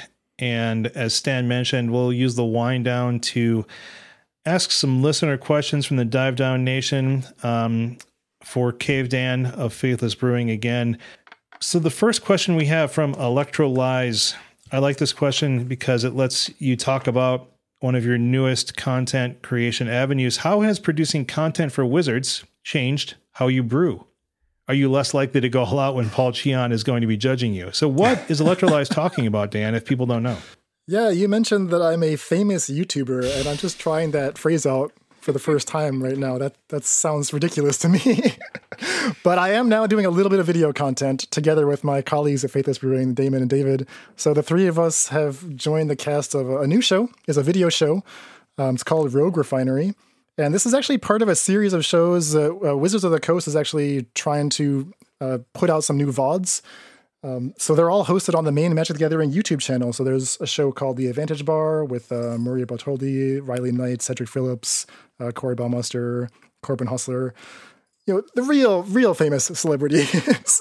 They're talking about Standard all the time. I think Marshall Sutcliffe has a show on Limited. Rich Hagan has a show interviewing MPL players. And then there's also, amidst all that, a deck building show, a show in which we pick a card of the week and sort of like put it through its paces, not just on Standard, but also in Modern and Pioneer. So that's called Rogue Refinery. That's hosted by Paul Cheon and Ailey Loney. And it has the three of us from Faithless Brewing on there as well. We're putting together decks, we're playing them, we're talking about them, and you can even see gameplay from our testing leagues. That's awesome. Has it impacted how you brew at all? Or are you able to just do whatever you want?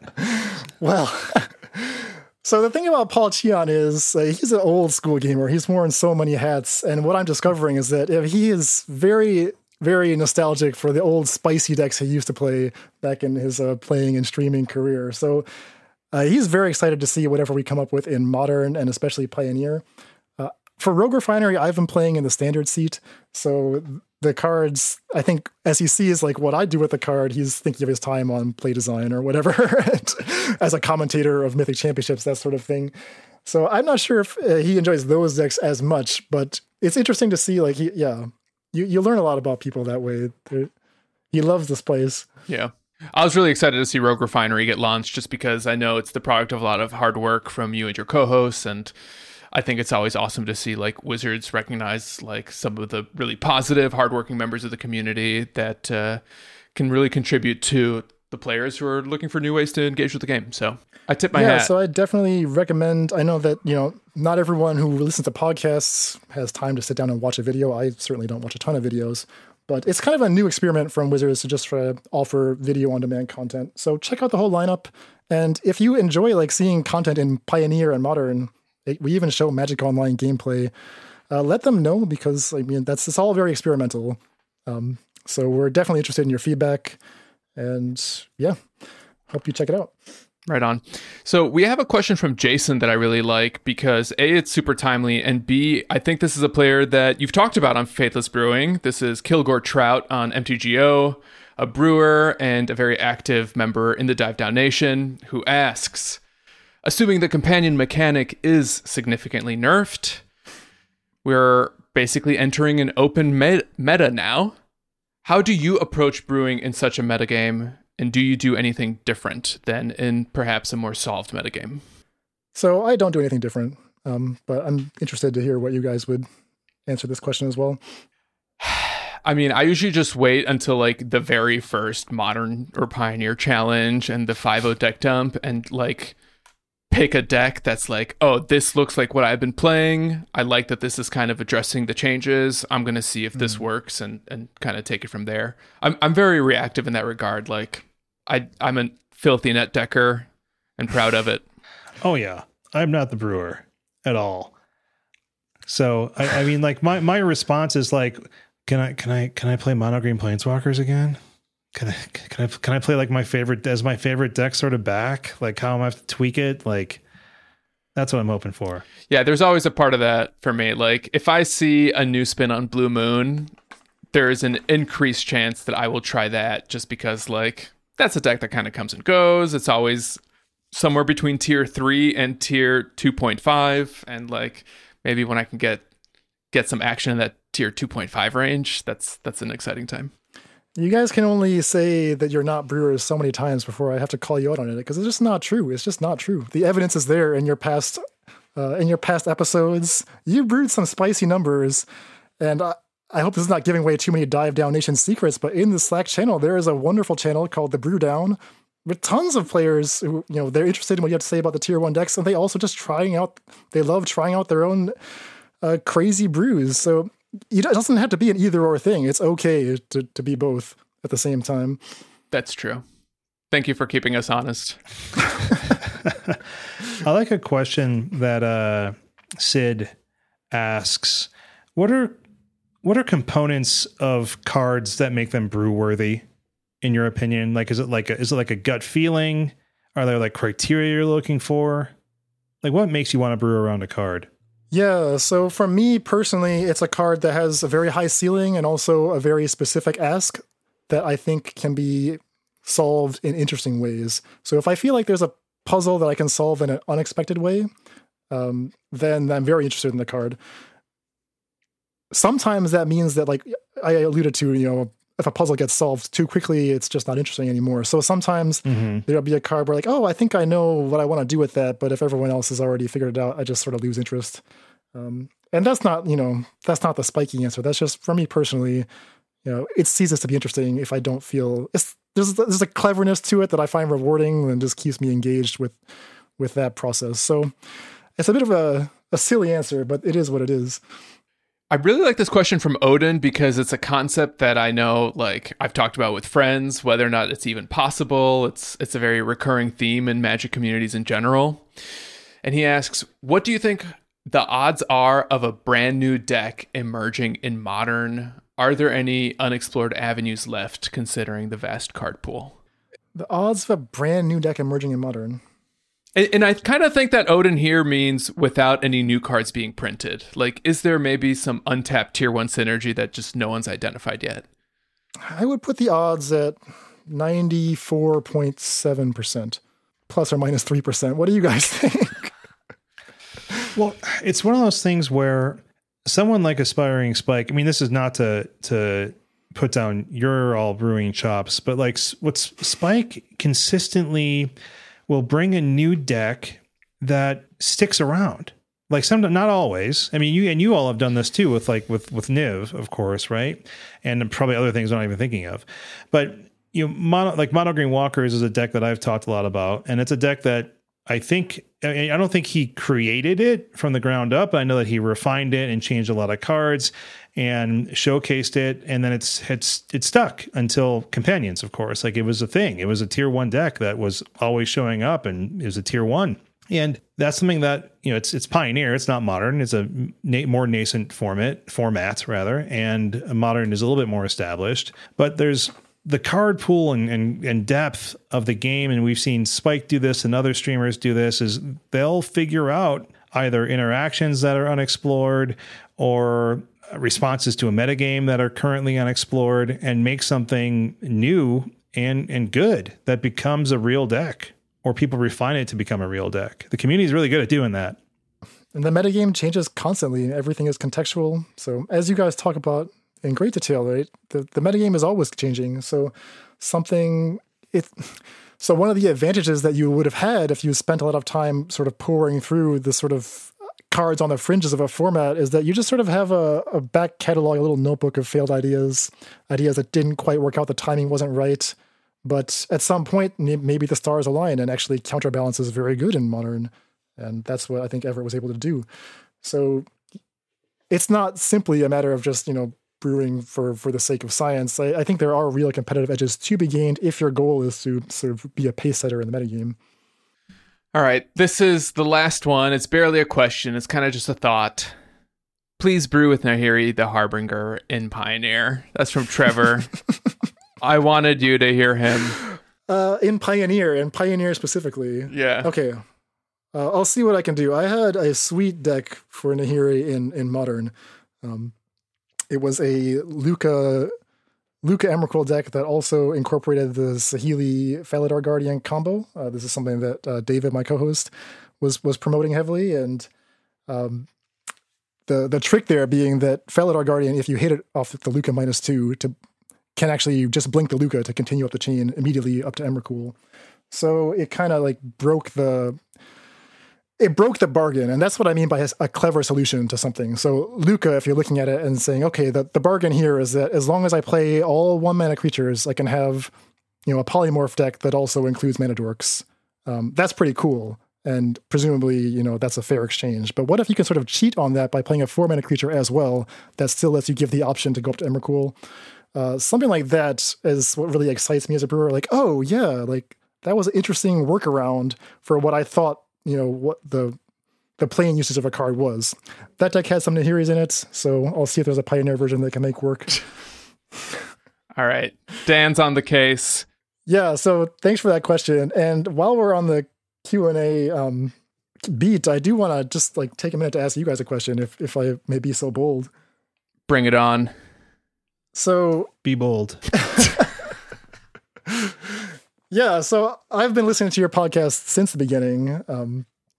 And I guess the question that I have as a sort of fellow podcaster or content creator is sort of what would you say is your secret ingredient at the Dive Down? Shane is the secret ingredient. No, we've talked about this and thought about it, and like people have asked us who are like we're starting up pods or something like that. They kind of like give us some advice, and I think the advice is work with people you like working with and prepare. Like we prepare an awful lot. People who see our show notes understand this at this point. We write a lot. We think a lot about every episode before we go into it. And I think we have not necessarily our own interests in mind, but the interests of what we have defined as the listeners and what we know the listeners have wanted from us in the past. And it's to keep learning and to keep getting better at Magic and to not focus on negativity and not focus on the meta game of WotC and of maybe community drama and things like that. I think that we try to stay positive and try to be positive about getting better at Magic and enjoying the game. That's what I think it is. And then preparing based on that, with that in mind. Yeah, I think that's true. I mean, I wasn't joking. Like Shane does a really good job of like keeping me to task, I think. And like Shane, I think you've done a nice job as a producer, and I have a hard time imagining being able to make this show without you. Thank you, Stan. I think, well, it's definitely a collective effort. I think we're now on autopilot. Do you know what I mean? Yeah. I think there was some of the things that like early on it was learning how to do it, right? And I think that there was some that required maybe like I definitely wanted to get this thing started and get rolling with it and get it off the ground. And I think we collaborated on what that would be and what format it would take and what we wanted to talk about and the content in it. And then we're now to the point now where we work with each other so well and we are so aligned on what the podcast is and what we want to talk about that it's no one person's. And I think that is the best part about it. Yeah, I mean, it's like the 10,000 hour rule almost. We haven't done 10,000 hours, but we're very practiced. And I think one of the hardest things for me at first was finding not just our voice, but even my voice in that and like figuring out what my strengths were as a podcast producer and contributor. And once I started hearing the episodes that I loved listening to, even though I made them, and like trying to like build upon the things that I find interesting that I know the community responds to, it was just kind of a matter of like innovating on that, finding like the restrictions within which we can experiment, but also like knowing what works well and not necessarily trying to fix something that isn't broken. So it's hard work. I mean, surely you would agree. But the work that you guys put into it really shows, and I suspect that you're not as far from the 10,000 hour mark as you might think. I mean, it's not just, okay, there's 70 episodes of Dive Down times 1.5 hours. The amount of hours of prep that goes into, preparing for a show, putting it out there afterwards, everything involved, the administrative side of it. I mean, you guys are the gold standard for podcasts for a reason, for me personally, and I'm just, it's an honor and a privilege to be invited, actually invited for the second time to come chat with you guys. So thank you so much. Dan, I do not take compliments well, so shut up. Dan, thanks for coming on. We really enjoy doing this with you. It's always an awesome opportunity to do this with other people in the community. So thanks for substituting for Dave. Oh yeah, we didn't even mention where Dave is. You know, Dave's off this week. He's enjoying some family time. Who's Dave? have I not always been the host of the Dive Down? Are we not full of retconning this? You can splice me back into all the previous episodes. Dave is no longer canon. All right, that wraps up this week's show. Dan, thanks again so much. This was fun. This is my first time chatting with you vocally and not via chat, and it was fun. Maybe we can do it again sometime. Always a pleasure. I look forward to it. Thank you so much. All right, before we really, really wrap up, Dan, where can people find you? Where can people find your podcast? Where can people find your YouTube channel? Yeah, so our podcast is called Faithless Brewing. You can find that all the major places where you get your podcasts. If you're listening in your podcast player right now, we're probably there as well. Rogue Refinery is our new project. As I mentioned, that is on YouTube. So just go to YouTube, type in Rogue Refinery. I actually don't know the URL, but it's under the Magic the Gathering umbrella. So those are the two main places. If you want to come hang out with me more often, I'm on Twitter at FaithlessMTG. We also have a Discord channel for our patrons. It's patreon.com/faithlessbrewing. If you just want to hear us talk about brewing, you just want to chop it a little bit more and workshop some deck ideas, we'd love to chat with you there as well. All right. Faithless Brewing and Rogue Refinery get the official Dive Down stamp of approval. But that wraps up this week's show. If you haven't yet, make sure you subscribe to both of our podcasts so you get the latest episodes as soon as they come out. And if you use Apple Podcasts, please leave both of our podcasts a friendly rating and review. If you'd like to submit a question to our show or pick our brain on something modern and pioneer, you can tweet us at The Dive Down, all one word, or email thedivedown@gmail.com. If you'd like to support the show, you can join our Patreon, where joining at any tier gets you access to our super secret Slack channel. Find that over at patreon.com/thedivedown. Also, shout out to Mana Traders for sponsoring The Dive Down. You can sign up for Mana Traders using promo code The Dive Down, all one word, and get 15% off your first 3 months of renting Magic Online cards. As always, special thanks to the bands Nowhere and Spaceblood for letting us use their music. And until next week, get out there and brew more Dive!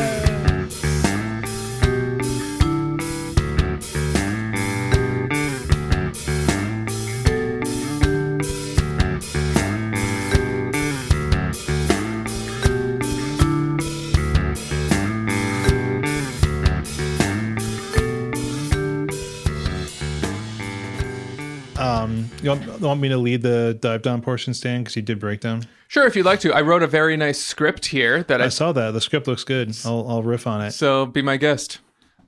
Select all, delete.